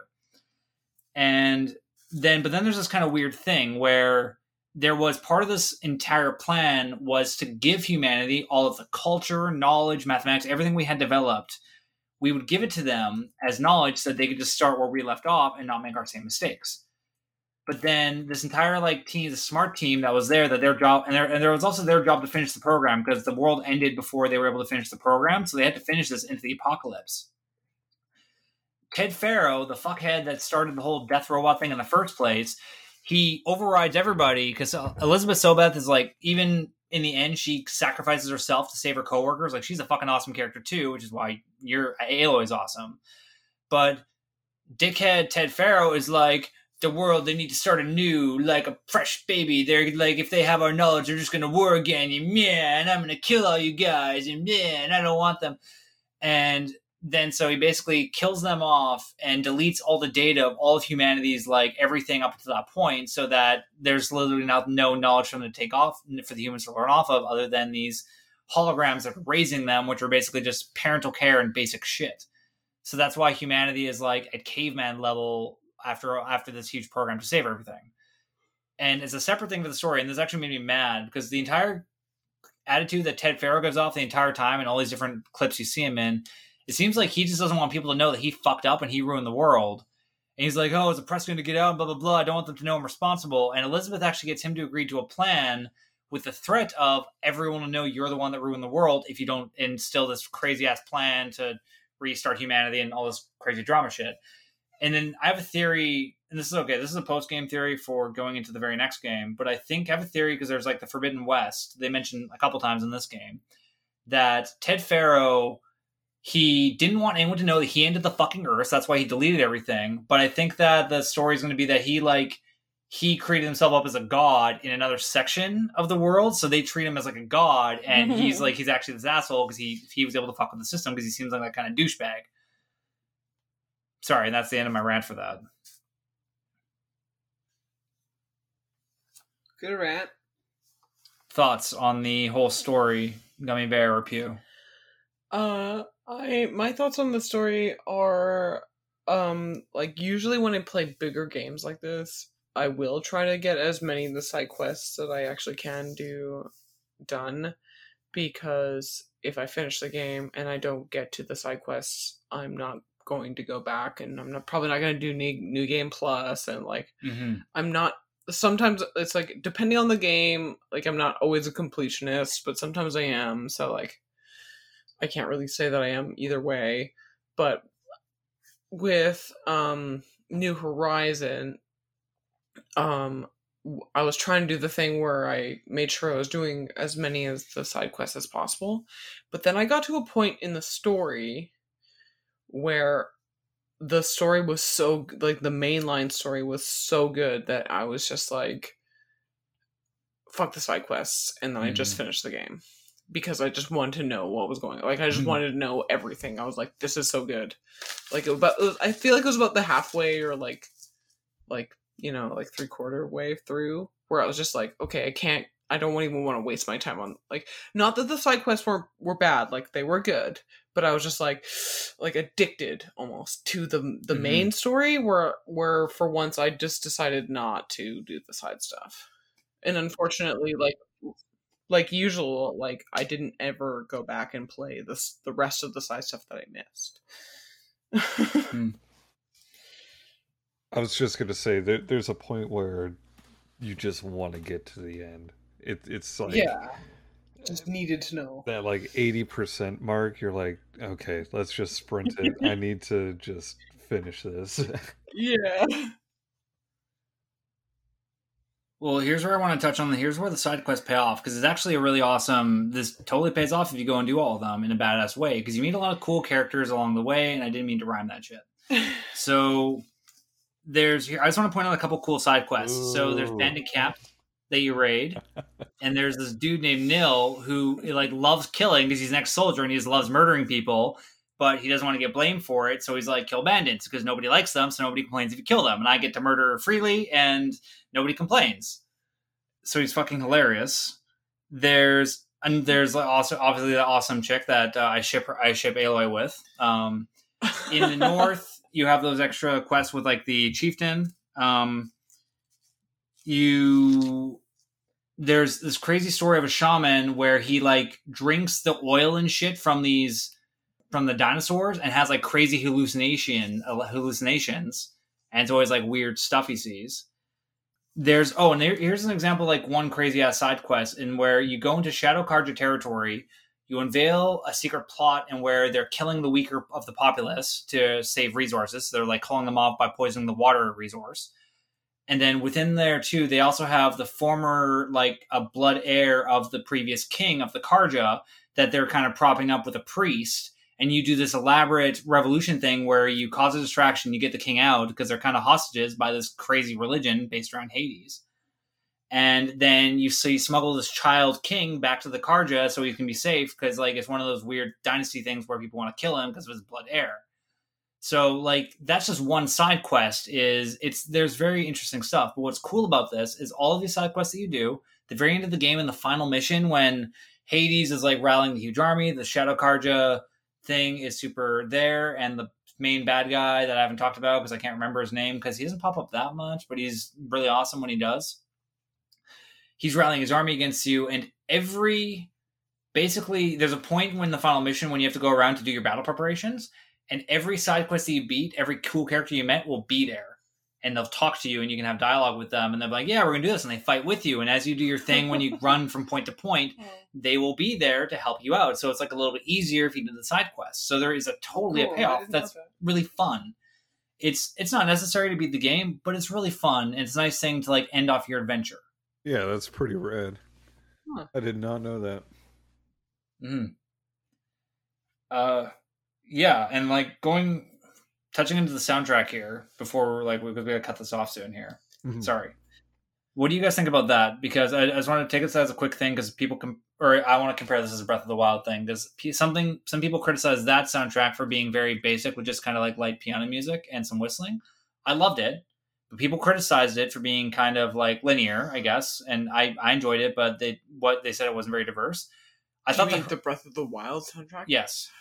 You should see my face right now because I'm appalled. Yeah, the bare face is more scrunched than I've ever seen it before in my life. I love the soundtrack, but I'm just saying that was a complaint. And my final thing before I let you guys talk about the music is that I love the music of Horizon Zero Dawn, and I thought it was just very crazy and diverse. I like both soundtracks from both games. I thought they were both amazing, but that was a complaint. But I think that comparatively, Horizon Zero Dawn had more like diverse music than that, but it was also again just more like the way the game was designed. But I liked both soundtracks, Gummy Bear. I'm done now. Talk and tear me apart for being a shit that doesn't appreciate music. You go first before you explode stuffing everywhere. Did fucking people really say that about Breath of the Wild soundtrack? A couple reviewers did. They just complained about being repetitive. Like. They were like, I know that they were going for like a simple nature theme, but they could have had a bit more diversity, and it was like roughly the exact music literally interacts with what's going on in your environment, whether it's night and day, whether there's a battle, whether there's a battle with a certain thing.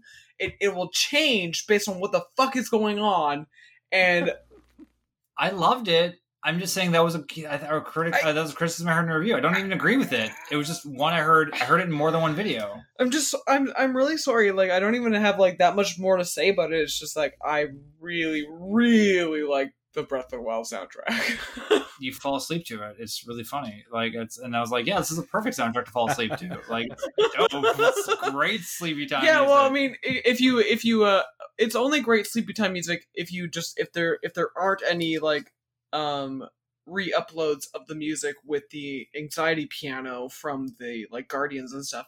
And like so the music that I might fall asleep to compilations usually don't include like some of like the other tracks where it's like, you know, like you're walking along and it's like a happy daytime track, and maybe it's a happy daytime track kind of combined with the horse music, and then all of this is written to like combine at the same time together really well, where it's like the daytime music in the one town will be different if you're riding a horse or not, and then you come across a certain villain, and then all of a sudden it'll be like anxiety piano, and you're like, oh, and you're like, where is it? Or like, you know, for the Guardians or like the Lionels, and like different kinds of battle music will intertwine with like the night and day music that's going on, and like that is way more ingenious than just a plain old soundtrack, and that is the hill I will die on. End rant. Thank you. Hugh, as a music expert, do you have a follow up to that very passion rant, we'll say? She's very right. I didn't play Breath of the Wild. I played it. So I bought a Switch when I was in Japan, and when I got home, like I just played a bit of Breath of the Wild because my sister had it for me. And it was okay. Like I've never been a massive Zelda fan. I loved Ocarina of Time and Majora's Mask just because at the time I just, you know, that was what I played, and the story was awesome for both. But I don't know. It just I couldn't get too far into it, but the music was always good, and I watch streamers a lot. I watch streamers quite often, and just like I watch playthroughs of Breath of the Wild and everything, and man, like it's ingenious how they loop it all together, like you were saying. Yeah, like there's some like real musical talent going on right there. Some blending. To have it all kind of like tie together in different ways. Nighttime music and horse music. Nighttime music, boss music, you know, like all of it. Depending on your environment, your horse boss this town. Horse boss at night in the town with the spade. Bokoblin. And yeah, it just flows so well. Like I don't feel like I can't think of another game, specifically a game soundtrack, that flows that well Kingdom with Hearts. what you're doing. Yeah. Oh, fair enough. Kingdom Hearts. Here's a good one. SnowRunner. It's a game about building infrastructure in the middle of nowhere using 4x4 trucks. When you start driving fast, it gets real American. It's like slide guitar. It's made by a bunch of Russian guys, but you're like driving in like fucking Milwaukee. Tetris, then. It's so good. Actually, I need to look. I gotta write that down so I can look that up because that sounds awesome. Yeah, it's SnowRunner soundtrack. Okay. The game's really fun, by the way. You build like you build like a mining rig in the Yukon and like shit like that. It's rad. SnowRunner. That sounds dope. Yeah, it was. I guess one more thing too I wanted to bring up about both these games is going back to soundtrack, is that there's a lot of games I know that have great soundtracks. I can't think of any as awesome as what you guys listed off, but these two games to me have stood out as like, yeah, these have great soundtracks. And again, like with Red Dead, like we talked about earlier, these are just two great soundtracks I would actually listen to in my own time. I think like they're good enough for that. These are very well deserved high tier games, I'd say. I would agree. I would never say that The Last of Us was a bad game in any means. It was a fantastic game from what I watched. I never played it again, but from what I've seen, I watched it like a movie. It was a beautiful story, a great soundtrack. The game looked nice. Like the graphically wise, it was a great looking game. You know, even for its time. It did, No, totally. For sure. for its time. God. Yeah, like God, we're so old now. yeah, I'm getting old, man. Arthritis in my knees is really bad. I am 50. Anyway, no, and Horizon Zero Dawn, I think is the superior game. I enjoyed how much there was to do. It never seemed like I was looking for something. I always knew that there was something that needed to be done. By God, I was going to do it. You get lost in the wild. That's the thing with it. You just actually get lost doing stuff. Get lost on the horizon. A lot of the time, it was just taming horses, just finding nicer horses. Right? Like I love the bull, man. I always Or like hunted the all bull. the flowers, finding all the like the metal flowers and stuff. Mhm. All the collectibles. Yeah. I got really into that. I love the vessels. The vessels were hilarious because they're all mugs, and the dude thinks they're all ceremonial and stuff. And it's like, what if they were drinked out of? What? That's preposterous. These were for ancient ceremonies, you idiot girl. It's so funny. Yeah, I was gonna say I like the diversity in the horses though too. Right, my favorite was the ram because I like curly horns. Yeah, But yeah, there was diversity. They had a lot of different enemies, which is again something I always appreciate in the game. Is they all play differently and react like a bit differently. And the horses are like a little bit like reskinny, but they still do different shit, and it's cool. Yeah, no, for sure. There's a lot of diversity in the wildlife and stuff, and like there were moments of awe, like when you first come across that giant platform monster. Oh yeah, Like where you get the map pieces. Yeah, and you just kind of like you're walking up to it, and the camera pans up, and you're like, "Yeah, this motherfucker's big. I'm gonna climb you, you dumb animal." It's dope, and that's what we'll say. Looking forward to the next game because as a final spoiler before we wrap this up is end credit scene. The Silas sees like this god tier machine that's like the size of a mountain, and he captures Hades in a vase. So he has like an evil genie basically. He's got a genie in a bottle. Hades ain't gonna get away. And yeah, sorry, man. I I could talk to you for another 2 hours. We do got to wrap this up. No, I'm getting tired too. What would you say about this game, though? How would you rate this on your scale of old T-shirts to comfy hoodies? How would you rate this game? I'd give it 17 Mel Gibsons at a Gary Busey. Oh my god! At least 17, yeah. Yeah, I would. Again, I would say this game is definitely worth playing, and I think it'll be worth playing like 20 or 30 years from now. That's a stretch, man. 20, 30 years from now, with the advancement of technology, I'm gonna be laying in my VR back by then, and we'll actually believe in 20 or 30 years we'll play a port in VR where we actually believe that we are the character for the entirety of our gameplay. Yeah. I'll be laying in bed. I'm myself. I'm not Alloy. That'll be interesting. Sorry, go.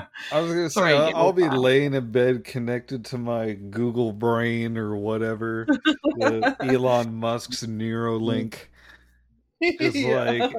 Just laying in bed doing whatever. I don't have to move. I could be living off tubes. You know, he's gonna pull some like Sword Art Online shit with that Neuralink, right? Like, just so we're clear, he's gonna do that. Okay. Some Black Mirror it. But I was gonna say that this, the interesting of thinking about this game will be like how I said that Final Fantasy VII is like that game's 20 years old and that game is like not aged well. I wonder if we'll look at the same, like people looking back and be like, oh, this game is so gross, and like that'll be that. How did anyone like this game back then? You're right, the way the technology goes, but. Interesting thought. Yeah, no, for sure. I think it would be a game that you could go back and play again. Like, Mhm. I think a lot of the games now, anyway, you should be able to go back and play in, 20, 30 years. Just like, nowadays people are going back and playing whatever. Like, a lot of indie games are made how games had to be made back then. There wasn't more than 16 bits to a little character, right? Everything Mhm. everything was sprites. Now a lot of Yeah. games are just sprites with good shadows and lighting. like a game that you will be reviewing next, Octopath Traveler. Yes. Yes. That No, that's game, how- another beautiful segue. That game, man, Clap, clap. I'm looking forward to the next episode. I haven't played Octopath. I got it for a friend once, but he never told me about it. So I'll listen intently.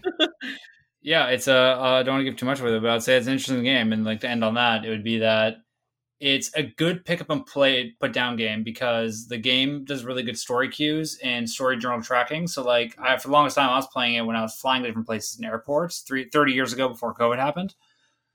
Yeah. And it's good to pick up and just kind of get back into, play somebody's quests, then go down and then put it down for a year and you're all good. But yeah, man, I just want to say though, thank you so much for coming on the podcast. No worries. It was really So appreciate fun. that. And you're also this has been a lot of fun. you are our first sponsor with like gifting us our art. So we'd like thank you so much for that. You're quite an officer and a gentleman. Yeah. So how can people watch you stream and stuff? When I get back to streaming, it will be at twitch.tv/pewpewlaserbeam. It's with a Z and a double E. You'll see it. Don't worry. It'll come up. Yeah. send it to us after this and we'll make sure it's in the links. I will. Also, Thank you, friend. I am too making a podcast, but it is more related to music. And I would love to have you on to talk about your love of 80s power ballads. Although neither of you ever used that. Neither of us talked about never use the word power ballad. Yes, at the very you most, did. Yes, you did. No, at the very You most, said I'd be saying that. power No, I said that Meatloaf You is like said ballad style you music love because it's 80s all- power They're all- ballads. They're We gotta wrap powerful. this up. Okay, good night, you guys. This We was gotta really wrap this up. fun. You guys can argue about the power ballad thing on Pew's podcast. Yeah, cool.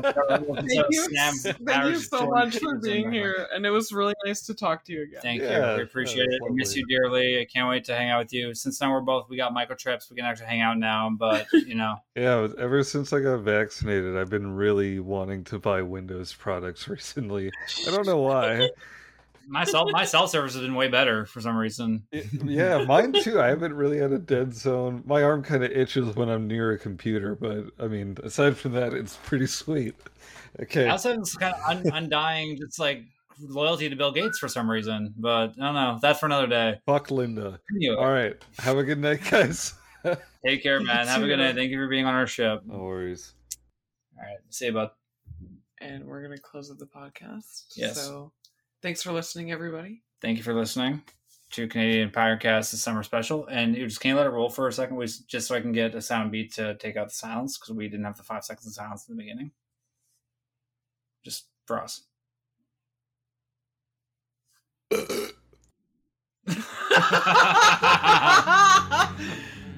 So sit down, sit down, sit I down. love you, buddy. In a couple of bud. fights, you were nearly blinded. Yelling out the window won't do much good.